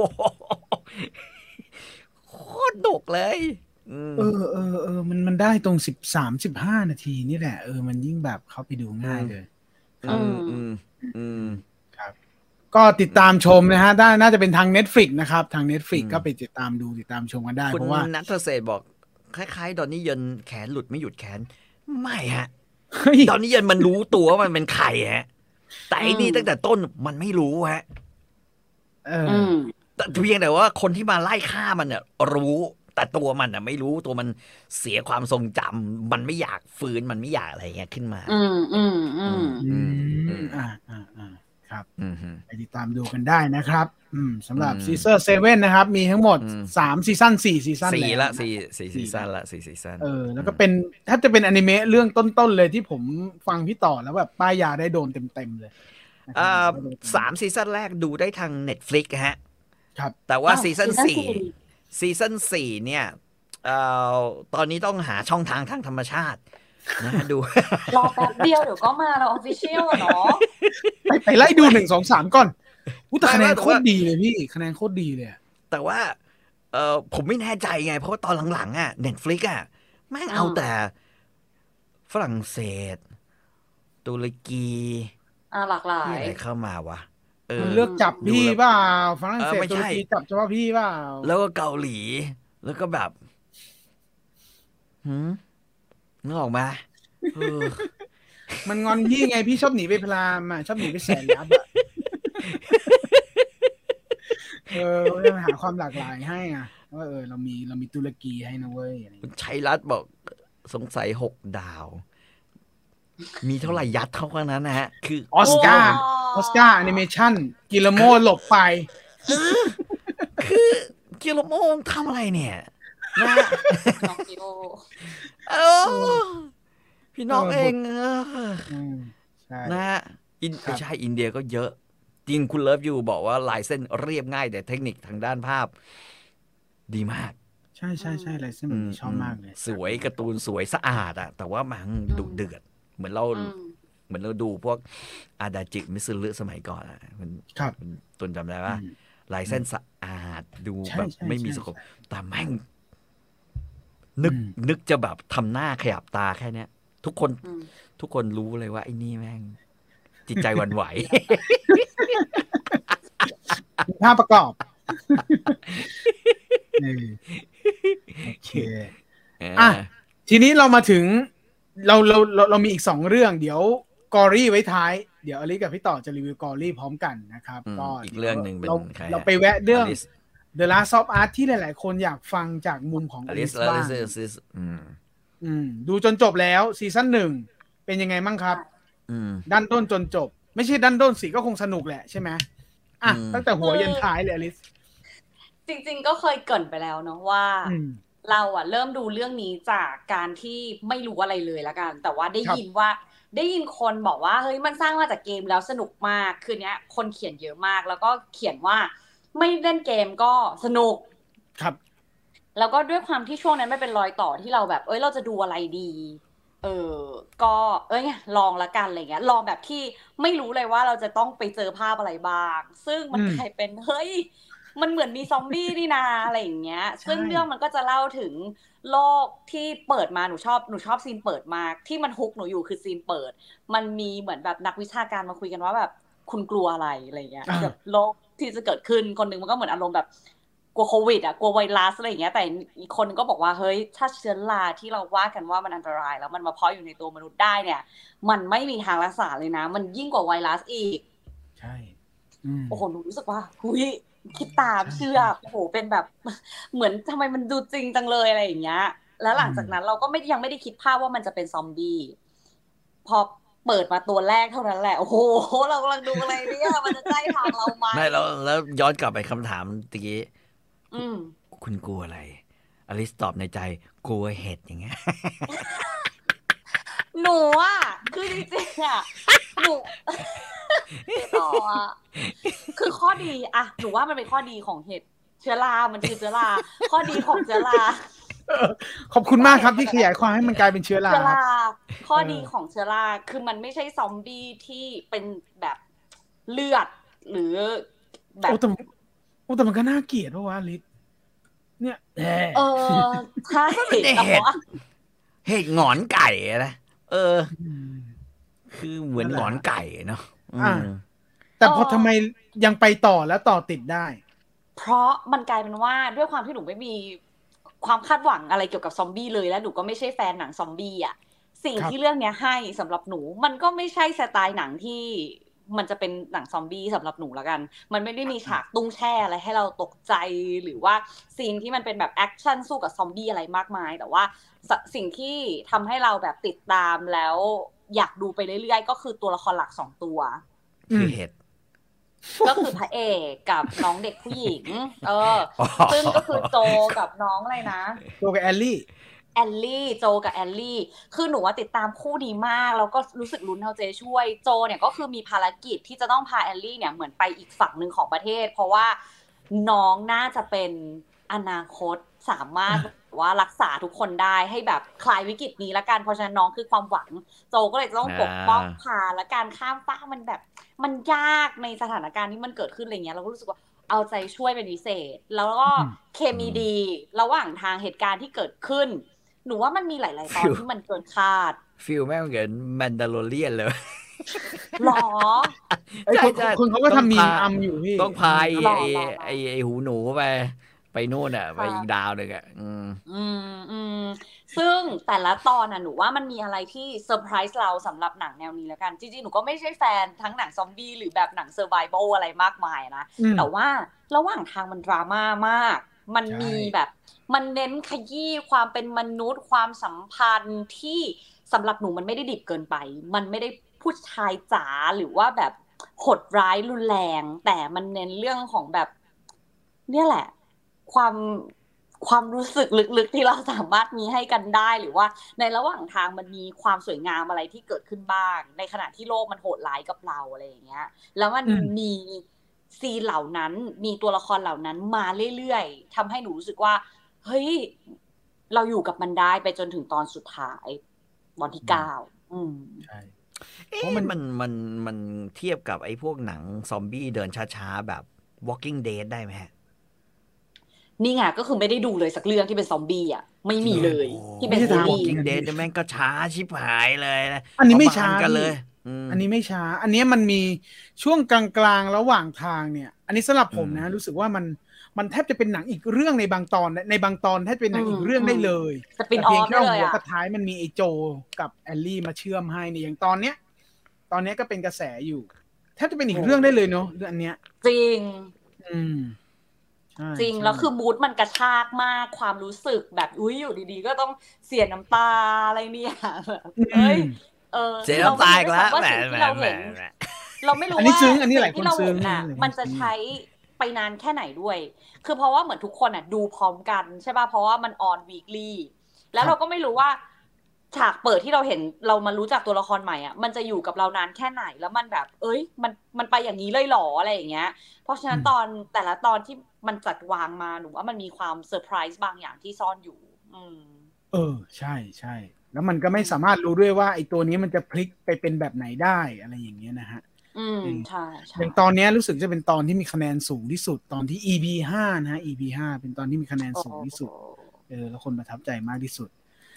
สุดท้ายพอเรานั่งไล่ดูมันจะถึง EP 9เป็นยังไงบ้างครับสรุปสิ่งที่เกิดขึ้นทั้งหมด9 EP กับเดลัสมาที่ตัดสินใจดูหนูว่าหนูเป็นแฟน HBO Go ด้วยอ่ะเพราะฉะนั้นมันจะมีจริตบางอย่างที่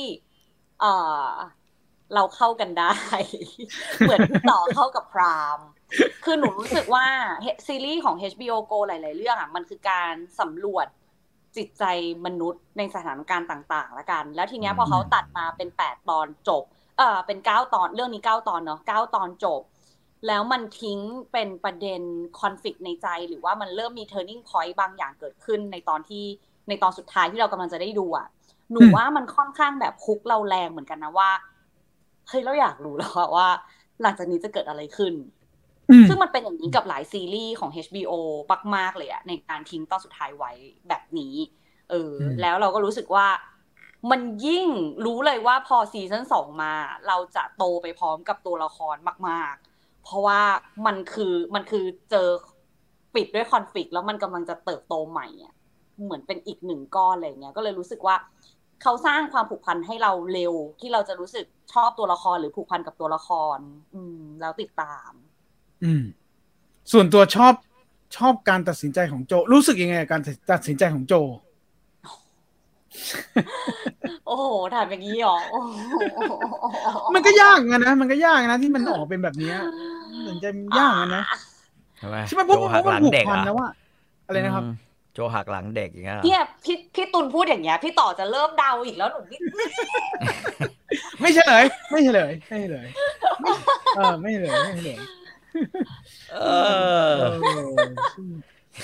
มันอาจจะอย่างนี้พี่มันอาจจะไม่เหมือนเกาหลีไงที่มันสามารถนิยามได้ว่าหักหลังเด็กแต่อีเดอะลาสต์ออฟอัสมันนิยามคำนี้ไม่ได้ใช่ไม่เราไม่รู้ว่าเขาทำด้วยผลอะไรปล่อยให้ไอ้แมนดาลเรียนไม่ใช่ชื่ออะไรนะไอ้หนูเนี่ยไปเติบโตในโซนของมันจริงๆแล้วมันขี่ยีราฟแล้วไปฝั่งนู้นอลี่เล่นดีมากหนูว่าเคมี2คนนี้ดีมากชอบใช่แต่เชื่อเดี๋ยวภาค2มันซีซั่น2เขาก็จะมาเจอกันอีกทีอีกแล้วพูดเหมือนดูตอนจบอันนี้คือพี่ต่อไม่ได้เดานะอันนี้พี่ต่อไม่เดาพี่ต่อจะพักไอ้ตรงนี้แล้วพี่จะต่อไปก่อนให้แล้วอะซึ่งพี่ต่อไม่ได้เล่นเกมไม่ได้รู้เรื่องอะไรด้วยต่อให้ก่อนแล้วนะก็2คนนี้เขาเฉียดกันที่เกมออฟโทรนนะแต่ไม่คือเล่นเกมออฟโทรนทั้งคู่แต่แค่เฉียดกันยังไม่เจอกันมาเจอกันในเทอมนี้แล้วเคมีก็ได้คนเล่นเกมขู่ไว้เยอะเนี่ยไอบีเนี่ยก็ขู่ไว้มันเล่นเกมแล้วมันดูเกมแล้วบอกว่าอันนี้ผมไม่รู้นะเนื้อเรื่องมันเป็นยังไงนะใครที่เล่นเกมแล้วอาจจะยังไม่ต้องสปอยก็ได้แต่มีคนเขาบอกว่าคนที่เล่นเกมแล้วรู้เนื้อเรื่องแล้วเนี่ยถึงขั้นต้องหยุดเล่นไปเลยทำใจไม่ได้แล้วเลิกเล่นไปพักนึงเลยผมไม่รู้มันจะเกิดอะไรเดี๋ยวอัพแพทเดี๋ยวให้มาเจอการอัพแพทแต่ว่าอันนี้ก็เป็นอีกสิ่งหนึ่งที่ HBO Go ชอบทำคือทำให้เรารู้สึกเป็นเจ็บช้ำนำใจแบบหนูว่าเรื่องนี้ก็เป็นอีกเรื่องนึงที่ตัวละครไหนจะตายก็ได้เบาๆอ่ะยกเว้นตัวละครหลักนะอันนี้คือโชคดีมันไม่เหมือน Game of Thrones คืออย่างน้อยมันรู้แล้วว่า Last of Us คือจริงมันต้องรอดแต่ว่าหนูว่าในอนาคตมันก็มีความไม่แน่นอนเพราะว่าทุกเรื่องมันเป็นแบบนี้มันมีความไม่แน่นอนบางอย่างของชีวิตที่แบบอยู่อย่าไปรักตัวละครผูกพันตัวละครอะไรก็ได้มันมีโอกาสหักหลังมันมีโอกาสอะไรอย่างนี้กันตลอดเวลาจริงๆแต่มันอย่างที่อลิสบอกมันไม่ทำร้ายจิตใจเราเท่าเกมออฟโทรแล้วล่ะอันนั้นมันเกินไปอ่ะเรามีภูมิมาแล้วถูกอันนี้เรามีภูมิจากเกมออฟโทรแล้วเราไม่น่าจะโดนขนาดนั้นอ่ะหรือถ้าเราโดนเราคงไม่หนักเท่าอันนั้นแล้วล่ะก็รอติดตามกันต่อไปนะหลายๆท่านมาทักแล้วนะว่าซีซั่น2เนี่ยก็จะไม่ไปตามเกมแล้วจะไม่ไปตามเกมแล้วน่ายิ่งแล้วใหญ่เลยได้กลับมาเจอกันอีกแล้วโคตรบียอนไม่ตามเกมที่สุดเจอกันอีกแล้วหรือเขียนนิยายสักเล่มโจแกโดนเห็ดเข้ามาใช่ไหมอะไรเงี้ยแกโดนเชลาเห็ดขึ้นหน้าแกแล้วโจแต่ฉันจะใช้เลือดของน้องในการแต้มอยู่ตลอดเวลาให้เห็ดหายจากไปจากหน้าฉันอะไรเงี้ยผมว่าประมาณเนี้ยแหละโจเป็นเห็ดน้องก็เลยตัดเห็ดโจแล้วเอาไปแกงแต่สิ่งที่โจเป็นน่ากลัวเนอะแอบเห็นความน่ากลัวนะก็เราจะได้เห็นในซีซั่น2นะครับก็รอติดตามเหลืออีกประมาณ12 นาทีเป็นสิ่งที่หลายๆคนรอคอยแล้วครับกับเรื่องราวของกอรี่เราจะเปิดเรื่องราวของกอรี่ด้วยอลิสก่อนนะครับเราจะเปิดด้วยอลิสก่อนเพราะว่าถ้าของพี่ต่อเนี่ยผมเดาว่าผมขออนุญาตเดามันต้องฮาร์ดคอร์แน่ทำไมแล้วผมไม่เดาจากสิ่งที่ไม่มีมูลด้วยผมเห็นใน Facebook พี่ต่อแล้วมันช่างดุเดือดซะเหลือเกินเดี๋ยวเราจะมาว่ากันนะครับกอรี่จาก1มา2นะครับอลิสเป็นคนบอกเองว่าติดตามรอแล้วมาแล้วจะดูเลยยังไงครับมันก็คือมหากาพย์การแก้แค้นของตัวละครหลักคือนางเอกเนาะมุนดงอึนต่อเนื่องมาจากพาร์ทแรกเลยที่เราจบด้วยการที่ยังแก้แค้นไม่สำเร็จแต่ว่าทำให้รู้แล้วว่าฉันมีแผนการใหญ่รอเธออยู่นะนี่เหมือนปั้งที่ตัวร้ายให้รู้ฉันมาการใหญ่จริงไม่ได้แค่แอคใหญ่แต่ว่าพร้อมลุย พาร์ทสองเนี่ยเราก็เลยเอาจริงๆก็คาดหวังแหละว่าเฮ้ยจะจัดการได้เบอร์ไหนกันอะไรอย่างเงี้ยแล้วก็เอาใจช่วยอยู่ดีว่าเราจะสามารถสู้กับสิ่งเหล่านี้ยังไงได้บ้างมันมีวิธีไหนได้บ้างอะไรเงี้ยอยากเห็นวิธีการจัดการแหละพอมาปุ๊บเอาจริงหนูก็ไม่ได้ดูทันทีขนาดนั้นนะแต่ว่าก็อยากรีบดูแล้วก็ไม่อยากโดนสปอยเท่าไหร่สำหรับเรื่องนี้รู้สึกว่าอยากเห็นซีนต่างๆด้วยครั้งแรกไม่ใช่ภาพยิงตามสื่อต่างๆแล้วกันก็ดูแล้วก็คนพบว่าเฮ้ยนี่คืออีกหนึ่งซีรีส์ที่เราหยุดดูไม่ได้คือเราเหมือนเราพอจบตอนนึงแล้วเราอยากดูตอนต่อไปอ่ะด้วยความเอาใจช่วยแหละแล้วก็อยากรู้ว่ามันจะเกิดอะไรขึ้นกับแต่ละตัวละครเราก็เลยรู้สึกว่าเราไม่อยากหยุดเลยก็ทำให้ไม่ได้นอนแต่ต่อให้ไม่ได้นอนยังไงหนูก็ไม่สามารถจบในวันเดียวได้นะหนูก็2 วันจบซึ่งต้องบอกว่าก่อนหน้านี้ที่หนูรอคอยเรื่องนี้เพราะว่าก่อนหน้านี้หนูดูแล้วทิ้งซีรีส์เยอะมากซีรีส์เกาหลีเองหนูก็ทิ้งเยอะมากดูไม่จบเลยดูไปแค่แบบตอน2 ตอนทิ้งตอน2 ตอนทิ้งเรื่องนี้ก็เป็นอีกตอนนึงที่โอเคเขามาทีเดียวด้วยแล้วเราก็ดูจบในพาร์ท2จบปึ้ง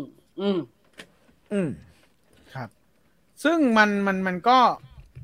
เป็นอย่างที่หลายคนเป็นใช่ไหมในโซเชียลเขาหลายคนมากเลยว่าดูทีเดียวจบดูรวดเดียวจบเนี่ยมันขนาดนั้นเลยแหละฮะมันอยากรู้พี่หนูว่าเขาจบแต่ละตอน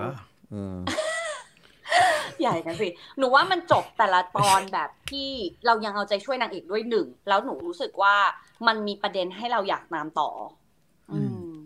ใช่ก็เข้าใจได้ในการที่แบบอยากมันมีประเด็นอื่นที่ตามต่ออีกเหรอฮะมันมีประเด็นอื่นนอกเหนือจากการแก้แค้นด้วยเหรอมันก็ยังเป็นเรื่องของการแก้แค้นแหละแต่ทีเนี้ยหนูว่าแต่ละตัวละครที่เขาปูมาด้วยความที่มันก็ค่อนข้างเขาเรียกอะไรดีอะหนูว่าเขาบิวคาแรคเตอร์ของแต่ละคนมาจัดจ้านและชัดเจนในแนวทางของตัวเองแล้วกันทีนี้เราก็อยากรู้แหละว่าการที่ตัวละครเหล่านั้นจะถูกใช้ในพาร์ท2อ่ะมันจะถูกนำอะไรมาใช้อย่างไรกับตัวละครตัวไหนแล้วเราอยากเห็นภาพเหล่านั้นออกมาซึ่งมันก็มีภาพจำของแต่ละคนแต่ละตัวละครออกมาให้เราได้เห็นในแต่ละตอนแล้วกันอีสารเลวอย่างเงี้ยภาพจำคืออะไรอีสารเลวหนูว่าซีนจำเยอะนะคือพี่ต่อดูภาคไทยเหรอผมดูภาคไทยนึกว่าอ่านซับแล้วแบบมีอรรถรสไม่ผมดูภาคไทยอีสารรสมันจัดขึ้นไหมหนูบอกหนูได้ยินว่าภาคไทยจัดจ้านมากในเสียงในน้ำเสียงที่ภาคใช่ไหมพี่ก็โอเคนะพูดความจริงมาสิชู้ของเมียไปโผล่ที่โรงเรียนเพื่อแสดงตัวเป็นพ่ออยากให้พูดชัดกว่านี้ไหมชู้ของเมียกูนั่งดูอยู่อ๋อเหรอเขาพูดอย่างนี้เหรอเขาพูดอย่างนี้เหรอใช่นี่ก็ถามว่าพี่คะพี่ไปทำอะไรที่โรงเรียนเห็นว่ามีเรื่องกันโอ้อีนี่ไอ้ผัวอีนี่ก็มาเลยฉันไม่อยากพูดกับเธอตอนนี้พูดสิค่ะพี่ไม่รักฉันแล้วค่ะพี่เป็นอย่างนี้ตั้งแต่พี่เจออีมุนดองอินใช่ไหมคะเกลียดเสียงพี่ต่อให้กด1ครับกด1เข้ามาไม่เกลียดเสียงพี่ต่อเป็นผู้หญิงให้กด1เกลียดเสียงพี่ต่อที่เล่นเป็นผู้ชายให้กดทำไปทำไมพอนั่นปุ๊บไอ้นี่ก็เลยหันมาอยากฟังใช่ไหมอยากพูดใช่ไหมใช่ชู้ของเมียไปโผล่ที่โรงเรียนและแสดงตัวเป็นพ่อ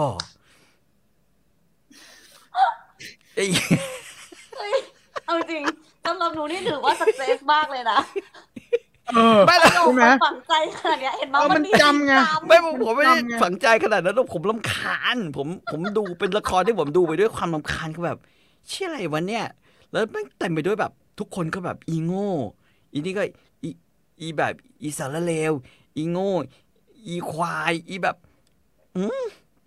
คือแต่มีคนบอกว่าจริงๆแล้วน้ำเสียงของเกาหลีกับไทยต่างกันเยอะนะ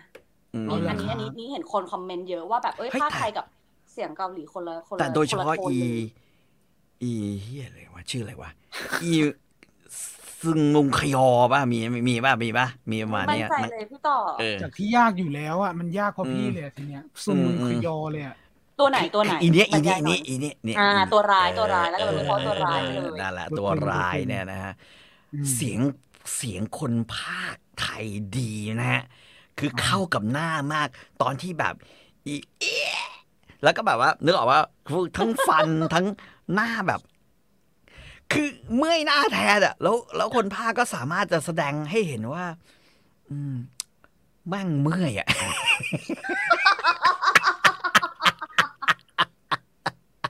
แต่นักพากย์เดี๋ยวนี้เก่งนะฮะนักพากย์เดี๋ยวนี้เก่งแอบไปเห็นอยู่เก่ง คุณเอมัสเจอร์นี่บอกภาคไทยมีอีเหี้ยด้วยจริงๆใช่ครับใช่แต่หนังหนูว่ามันเป็นหนังบันเทิงมันเป็นซีรีส์บันเทิงซีรีส์แบบละครอะไรอย่างเงี้ยคือส่วนหนึ่งผมว่ามันมันก็ย้อนกลับไปเรื่องเดิมที่ผมพูดไว้ตอนต้นรายการก็คือว่าเพราะหนังมันคือหนังมันเหมือนไอ้พวกเขาเรียกว่าอะไรเนี่ยอนิเมะแฟนตาซีอะอนิเมะข้ามโลกอะแฟนตาซีโลกคือเหมือนพวกผู้กล้ากลับมาล้างแค้นแบบนั้นนะคือทุกอย่างอะแบบเดียวกันเลยแล้วผมรู้สึกว่าสิ่งที่ผมนั่งดูแล้วผมก็ไม่เข้าคือเมียผมก็นั่งดูแล้วก็นั่งดูแบบเธอสนุกไปกับมันได้จริงๆหรอวะเนี่ยเขาก็แบบว่าก็ไม่ได้สนุกแหละแต่ว่าก็ต้องเอาไว้เผื่อคนในเน็ตเขามาทักก็ต้องดูกูตกเทรนทุกการแล้วก็นั่งดูผมก็นั่งดูแล้ว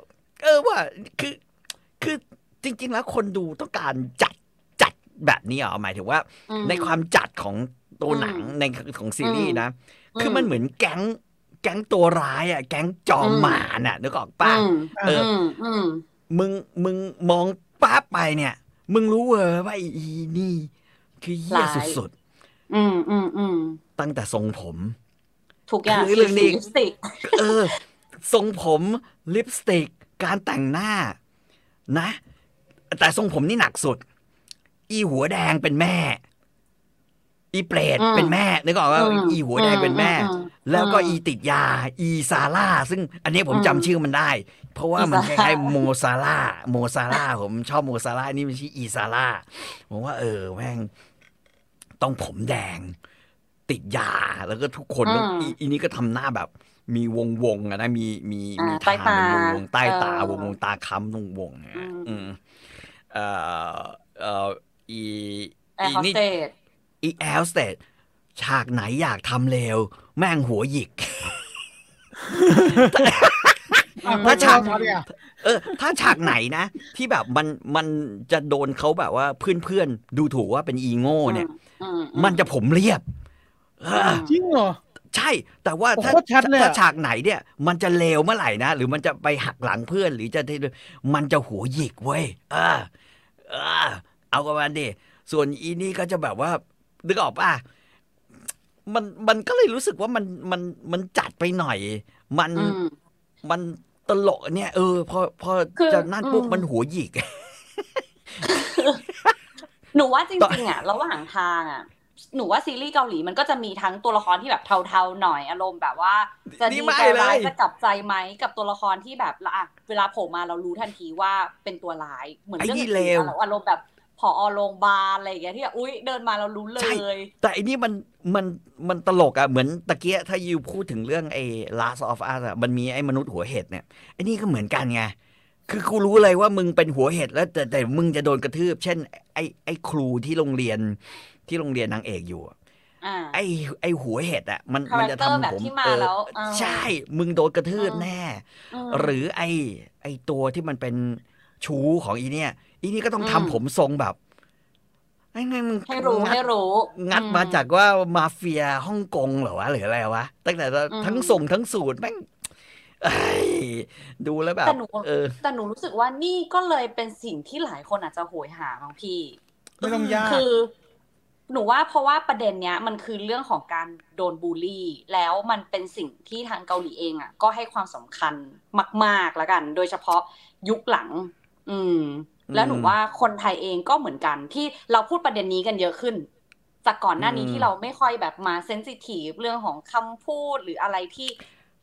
มีการแบบตีแผ่ขนาดนี้เพราะฉะนั้นการที่ผมว่ามันมาตกมาตายเว้ยคือจริงๆผมไม่ได้สนใจเรื่องว่าแม่งจะบูลลี่หรืออะไรสักเท่าไหร่นะผมมันตกมาตายจน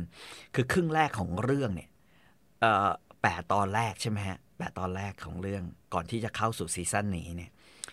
มันอุตส่าห์พูดถึงแบบว่าการวางแผนนู่นนี่นั่นเนี่ยนึกออกป่ะแต่เฮียพอมาถึงเริ่มต้นประเดิมปุ๊บมึงมีตัวช่วยแบบเฮียมึงจะช่วยให้กูคือไอ้หมอหนุ่มอ่ะนึกออกป่ะไอ้หมอหนุ่มมาเนี่ยรวยมีที่ซ่อนที่พักอยู่แม่งฉลาดอีกต่างหากช่วยวางแผนมึงอยากหาหลักฐานที่กูหาให้คือแบบไม่ต้องอะไรแล้วนางเอกแผนที่มึงวางไว้หมอจัดให้หมดกูแบบเฮียอะไรวะเนี่ยไม่ต้องทำอะไรเลยสรุปแล้วนางเอกแทบไม่ต้องทำอะไรเลยนอกจากทำหน้าเพราะฉะนั้นน่ะคือหนูว่าสิ่งที่จริงๆแล้วคนตามอ่ะหนูว่ามันไม่ใช่ตามแผนการล้างแค้นของนางเอกแล้วหนูว่าทุกคนอยากเห็นตัวละครที่เป็นคนบูลลี่อ่ะโดนลงโทษหนูว่ามันคือสิ่งที่สะท้อนแล้วก็สิ่งที่คนอยากได้เพราะเราโดนบูลลี่กันเยอะแล้วเราอาจจะไม่ได้เทคแอคชั่นหรือไม่ได้กระทำผมเลยรู้สึกว่าถูกกระทำเพราะว่าตัวช่วยมันเยอะไงนึกออกไหมพี่ตุลมันก็เลยไม่ค่อยมีลุ้นในเชิงว่านางเอกจะอะไรเปล่าวะจะโดนไอ้มาเฟียฉุดไปตบหรือเปล่าวะหรืออะไรกันนะหรือจะแบบว่ามันไม่มีพลิกเกมมันไม่คือมันไม่มีพลิกอะไรแบบนั้นเลยแต่ว่ามันแค่จะบอกว่าเราว่ามึงต้องโดนแค่นั้นแหละแต่ว่าพอมันเป็นแบบนั้นแล้วเนี่ยมันก็เลยกลายเป็นว่าความลุ้นที่เราจะดูมันก็เลยไม่ลุ้นแถมมันยังมีตัวช่วยแบบโหแข็งแกร่งมากแบบไอ้หมอครอบครัวหมอแม่หมอแสนดีอะไรอย่างเงี้ยนะว้าไม่ต้องแห่ได้ไหมอ่ะกำลังช่างใจอยู่ว่าแห่แล้วหมดมาสายแบบสมจริงตั้งแต่ไม่ใช่ผมไม่ใช่สายสมจริงผมบอกว่าคือตรรกะที่มึงวางมาไหวอ่ะมึงไม่ได้พอมึงมาคิดเรื่องปลายทางไว้ก่อนว่าอีนี้จะต้องโดนอะไรเนี่ยระหว่างทางมึงก็เลยเลือกที่จะละเลยสิ่งที่มึงปูมานึกออกปะเข้าใจมึงยัดตัวช่วยขึ้นมา1ตัวทุกอย่างยิปปี้นึกออกยิปปี้คือไม่ต้องทำหน้าเครียดก็ได้ป้าแบบชนะอยู่แล้วไอ้พวกนี้ต้องโดนป้าเล่นนึกออกปะคือความรู้สึกของเราเวลาดูเรารู้สึกอย่างนี้เนี่ยโหพี่สยองโฮโชแค่เคียวอะไรแล้วพี่ชื่ออะไรไหนบอกว่าท่องได้แล้วไงท่องอะไรแต่สยองโฮโยเคียวนั่นแหละไม่ต้องทำหน้าแบบนั้นก็ได้ยิ้มไม่ออกไงโดนมาเยอะแล้วทำไมไม่ยิ้มตอนรุ่นพี่คะเรียกหมอว่ารุ่นพี่ค่ะลิซพูดต่อแล้วกันพี่ซัมสนองหาช่องไม่ถูกเลยพี่ลิซพูดต่อสรุปทั้งหมดทั้งมวลแล้วซักเซสสมบูรณ์ตามที่ต้องการไหมก็สมบูรณ์ตามเป้าไม่สมบูรณ์เนี่ยได้ตามเป้าที่เราต้องการที่จะดูไหมยันจบเนี่ยสำเร็จไหมหนูว่าตอนจบมันไปต่อประเด็นอื่นเหมือนกันนะแต่ว่าโอเคมันยังเป็นเรื่องเดียวกันแหละมันไม่ได้ออกนอกเรื่องราวหรอกแต่ว่ามันก็เป็นการจบที่จบแบบอย่างนั้นแหละสำเร็จแต่ละจริงๆแต่มันไม่ได้จบแค่สำเร็จไงพี่ต่อดูถึงจบใช่ปะจบคือจริงๆผมอยากจะแนะนำเลยบอกว่าถ้าจะมีซีซั่น3นะ2 คนเนี่ยแม่งต้องไปจัดตั้งหน่วยงานลับขบวนการล้างแค้นเว้ยแท็กซี่ไดเวอร์อะไรแบบนั้นอ่ะเดี๋ยวกูเขียนพล็อตให้อะไรอย่างเงี้ยนะแบบเพราะนางเอกเขียนพล็อตเก่งอ่ะคือแม่งเดี๋ยวล้างแค้นให้แต่จริงๆหนังเกาหลีมันก็มีแล้วนะไอ้ประเภทแบบองค์กรอะไรอย่างเงี้ยองค์กรเลยใช่องค์การแท็กซี่อย่างเงี้ยคือในฝั่งพี่ต่อเนี่ยผมมาเป็นอยู่ในมุมคนที่ยังไม่ดูผมสามารถถอดใจไม่ดูแล้วแต่ว่ายังคงคาใจอยู่ซึ่งอันนี้จะถามอลิศแล้วว่าพี่ยังคงคาอยู่แค่ตอนต้นเลย EP 1แล้วรู้สึกว่ามันพอโดนไอ้เครื่องม้วนผมแล้วพอเข้าไปที่ห้องแล้วโดนทุบกระปุกออมสินแล้วก็พอหยิบเตารีดเนี่ยพี่ไม่ไหวแล้วพี่ควรจะยังไงต่อดี ไปได้อีกหน่อยไหมที่เพื่อที่จะเป็นอย่างที่พี่ต่อกับลิศได้ดูไม่ไหวหมายถึงว่าภาพที่เห็นกับเด็กใช่ไหมไม่ไหวในตอนเด็กที่โดนแกล้งโดนไม่เตารีดก็ที่หนีบผมมันยังไปอีกเยอะหนูว่าอีกหนึ่งเงื่อนไขซึ่งจริงๆพี่ต่อพูดมาแล้วล่ะก็คือตัวละครแม่ที่จะทำให้รู้สึกว่าโอ้โหชีวิตนี้อะเนาะมันจะอะไรอีกชีวิตนี้แม่งผู้กล้าโลภงาดชัดๆอะไรอย่างเงี้ยคือหนูว่าซีนแม่ทั้งในพาร์ทแรกและพาร์ทที่2โหดร้ายนะแต่ก็มาขยี้แหละแหมก็พี่ต่อก็พูดแล้วว่าแม่ครั้งที่2ก็คือมาผมส้มแล้วให้รู้เลยว่ากูไม่กลับใจน้อยอย่างเงี้ยแบบมาให้รู้อ่ะคือถ้าตุนชอบแบนๆเนี่ยมันไม่มีดีขึ้นมาเป็นกลมเลยนะอย่างเงี้ยมันไม่มีใช่มันดูเอาสะใจไงคือหนูว่ามันคือเนี่ยแหละคนทำผิดทำดีได้ดีทำชั่วได้ชั่วจะต้องมีประโยคนี้เกิดขึ้นบ้างสิอะไรอย่างเงี้ยเรื่องนี้ฟ้ามีตาชัดโอเคแค่ว่ารสชาติมันจัดสิอะไรเงี้ยคือเขาอยากให้เห็นภาพเหล่านั้นแล้วกันลองดูซิทำแล้วมันจะไปลงยังไงอะไรเงี้ยทำกับฉันไว้มันจะต้องฟ้าเป็นใจสิเทพเจ้าต้องมาช่วยฉันสินี่ไงส่งเทพบุตรมาช่วยฉันแล้วอะไรอย่างเงี้ยอันนี้ทำให้พี่ไม่อยากดูแต่ตอนที่เฉลยตอนที่เริ่มต้นอะไรอ่ะที่มันเฉลยว่าแบบพูดได้เกี่ยวกับเรื่องหมอพูดได้ไหมเฉลยเรื่องหมอไม่เป็นไรเราแต่ที่มันบอกว่าก็คือว่าที่มันบอกว่าจริงๆมันรู้แล้วมันคือพยายามจะเข้าหาตัวช่วยคือไอ้หมอนี่ตั้งแต่ต้นเนี่ยเราพูดได้เหรอไม่เป็นไรแต่หนูเชื่อว่าเรารู้ตั้งแต่แรกว่าเขาเข้าหาหมอเพราะว่ามันเลยไม่ว้าวนะเสียเวลาไปตั้ง15 นาทีแค่อธิบายเรื่องนี้ฉากตอนนั้นนะผมนั่งจับเวลาอยู่มึงจะมาบอกกูทำไมวะแล้วหนังมันจะใช้ย้อนไปย้อนมาย้อนไปย้อนมาย้อนเวลาจริงๆมันจะมีเล่นกับเรื่อง8 ตอนก็พอเพราะผมแอบไปตัดแอบไปทำตัดต่อคลิปที่คุณจีนแกพรีวิวไว้แล้วเราได้เห็นหลายๆฉากในซีซั่น2แล้วมันเป็นช็อตสั้นๆดูแล้วมันก็เฮ้ยสะใจดีว่ะอะไรอย่างเงี้ยช็อตที่แบบมันดูเอาอย่างงั้นใช่แล้วมันหนูว่าแต่ละอย่างที่บอกคือแต่ละตอนมันพี่ต่อจำไดร็อกได้แต่สำหรับหนูคือหนูว่ามันมีภาพจำแล้วกันคือตัวละครมันโอเวอร์พอตัวละครมันโอเวอร์ปุ๊บซีนที่เขาดีไซน์มามันก็โอ้โหมันมีภาพจำของแต่ละตอนแหละตัวละครคือพี่หมอมันดีมากแล้วมันช่วยมากไงเช่นเดียวกับคือจริงๆไม่จำเป็นต้องมีพี่ผัวเลยนะพี่ผัวเนี่ยโอ้โหแดดดี้ที่ทุกคนกรี๊ดมันต้องมีไม่คือแต่มันไม่จำเป็นจะต้องมีเลยไงเพราะพี่ผัวนอกจากมาเล่นหมากรุกแล้วพี่ผัวไม่ได้ช่วยอะไรเลยนึกออกป่ะพี่ผัวแค่แบบมีเพื่อให้ยัดประโยคนั้นน่ะชู้ของเมียไปโผล่ที่โรงเรียน แล้วก็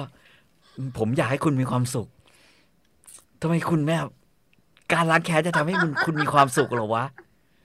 การล้างแค้นจะทำให้ชีวิตคุณดีความสุขเหรออะไรอย่างเงี้ยคือมึงมาเพื่อเป็นตัวอ่านบทให้นางเอกพูดอะแบบนั้นนะอยากดูขึ้นมาแล้วทีนี้จะดูภาคไทยแล้วทีเนี้ยถ้าจะดูภาคไทยแล้วเอาให้สะใจไปเลยใช่ป่ะแบบใช่ให้มันฮูมแปลนไปเลยนะครับโอเคอลิซสรุปให้หน่อยว่าสุดท้ายแล้วไอการดู The Glory เนี่ยมันยังไงบ้างครับสำหรับหนูซีรีส์เรื่อง Glory ทั้งพาร์ท1และพาร์ท2เนี่ยมันก็คือดูเอาบันเทิงดูเอาอรรถรสก็เป็นอีกเรื่องนึงที่หนูว่ามันมีภาพจำหลายๆภาพแล้วกันที่อาจจะถูกนำมาเป็นมีมในอนาคตได้เยอะอะไรอย่างเงี้ยถ้าอยากรู้อยากเข้าใจอยากตามเทรนด์ไม่อยากตกเทรนด์เขาถือดินสอไม้เอามาปักผมคืออะไรอะไรอย่างเงี้ยเห็นอยู่ถ้าอยากเข้าใจจะต้องดู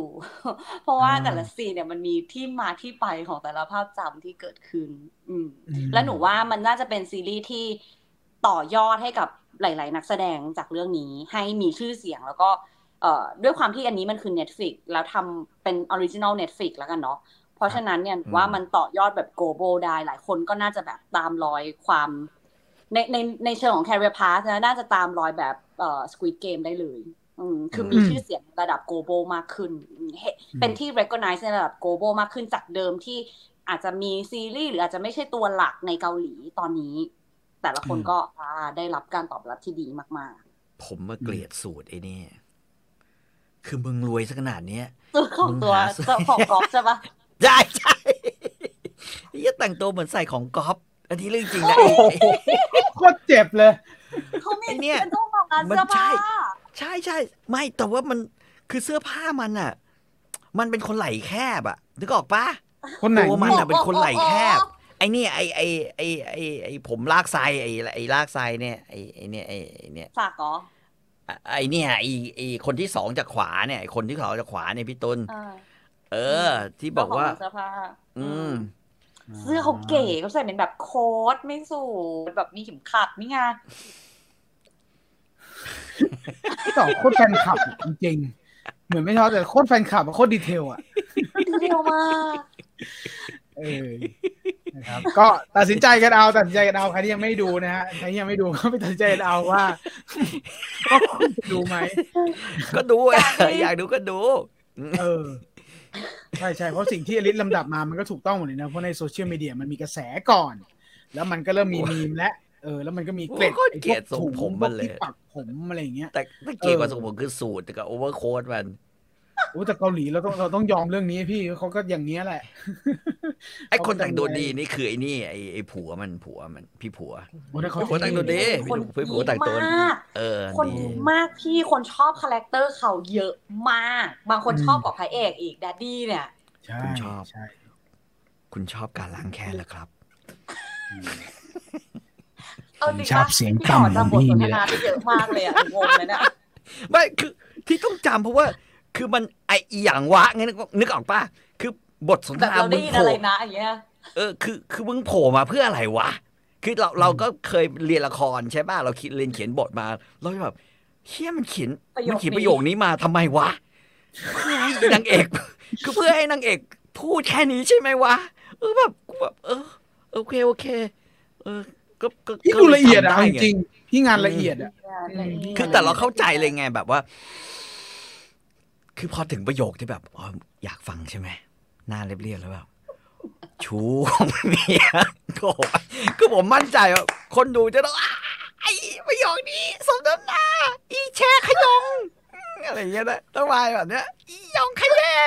มึงเจ็บผมชื่อโคตรทุเรศเลยแต่ละชื่อที่พี่ยกขึ้นมาไม่แล้วแม่งชื่อแต่ละชื่อมันขยแยไก่ขยองแล้วก็หำมีคุณป้าชื่อหาคำหทำไมมันเหมือนอะไรประมาณเนี้ยคือเกาหลีก็ต้องแบบนี้อยู่แล้วป่ะไม่ใช่นางเอกเป็นคนเดียวที่แม่งชื่อมูดงอินแต่คนอื่นเนี่ยใช่ป่ะไม่ผิดมูดงอินคนอื่นนี่แม่งมีอีซาร่าคนเดียวแต่ไอ้นั่นโอเคจำได้แต่มันตลกไงเวลาแบบว่าอีซาร่าคือสักตัวหนึ่งใช่มันเป็นอีไทยกับอีฝรั่งก็เหมือนกันเลยมูดงอื่นนี่มูดงอื่นมูดงอื่นนะฮะก็มันกับเงี้ยชอนแจขยองชื่ออะไรกันครับผมพอผมแบบ เคลียร์แล้วเมื่อไหร่มึงจะเลิกขยันวะเลยสักทีวะไม่ไหว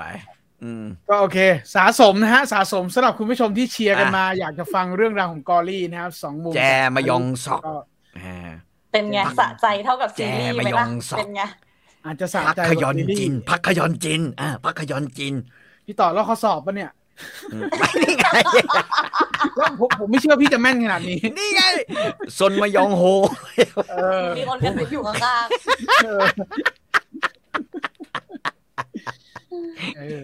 ชงมายองฮองโอยังมี4พยางเลยเหรอวะชงมายองฮอง5เลยเหรอมันเป็นคำเชื่อมไงมันคำเชื่อมครับชอบป้าไหมคะก็ชอบนะฮะชอบป้าแต่จริงๆชอบตัวละครไหนสุดชอบตัวละครไหนสุดวะไม่น่าถามเดี๋ยวก่อนนะ ชอบมันนึกไม่ออกแต่ถ้าบอกว่าจดจำเดี๋ยวมา เดี๋ยวมาเป็นประโยคเดี๋ยวมาผมชอบจริงผมชอบตัวร้ายนะคือถ้าไม่คิดถึงเรื่องแบบว่าเหตุผลหรืออะไรผมชอบหน้าเวลาเธอทำหน้าอยู่ในคุกเธอก็ทำหน้าแบบสวัสดีค่ะวันนี้เราจะเป็นรายงานเรื่องอะไรนะกด1ครับคุณผู้ชมเหมือนเดิมครับกด1พยากรณ์อากาศนะคะพรุ่งนี้จะมีผมแล้วค่ะแล้ววันนี้ขออากาศดีมากๆค่ะกูแบบเฮ้ยแล้วตอนที่มันแบบคุยกับนางเอกอ่ะอีมูนางเอกและข้างหลังก็บอกเฮ้ยเงียบหน่อยผู้คุมอ่ะเงียบหน่อยมันบันเทิงมันเป็นซีรีส์บันเทิงเห็นไหมล่ะมันบันเทิงตลกมากเลยก็เลยดูด้วยความถามว่าบันเทิงก็บันเทิงอ่ะมันตลกอ่ะมันประมาณนี้แต่แบบโอ้โหมันเต็มไปด้วยอีเด็กฉากที่บอกแม่ค่ะหนูไม่รักแม่หรอกค่ะแม่ทำร้ายถ้าหนูคบกับแม่ต่อไปเนี่ยเพื่อนหนูจะลึกว่าหนูเหมือนแม่ด้วยจำได้ปะเฮ้ยก็มีหลายช็อตนะมีหลายช็อตที่มันจะคงจะเป็นมีมใช่ซีนจามบทสนทนาแต่ละฉากที่เลือกมาเหมือนคัดมาแล้วว่าอุ้ยคือภาพจำมันเยอะจริงมึงเขียนทำอะไรวะเนี่ยมึงนึกออกป่ะที่มึงเขียนบทเหรอวะเนี่ยเพื่อให้ตรงนี้โดยที่แบบเราไม่นึกถึงตรรกะหรืออะไรเลยเหรอวะเอาสะใจไงเอาสะใจเขาว่าก็จะเป็นแบบนั้นก็ไปติดตามดูกันนะครับทาง Netflix นะครับ Original Netflix นะครับก็ตอนนี้2ซีซั่นก็น่าจะจบแล้วก็มีภาคต่อหรือเปล่าก็รอติดตามอีกทีในอนาคตแล้วกันนะครับวันนี้ก็ล่วงเลยมายาวนานพอสมควรนะครับก็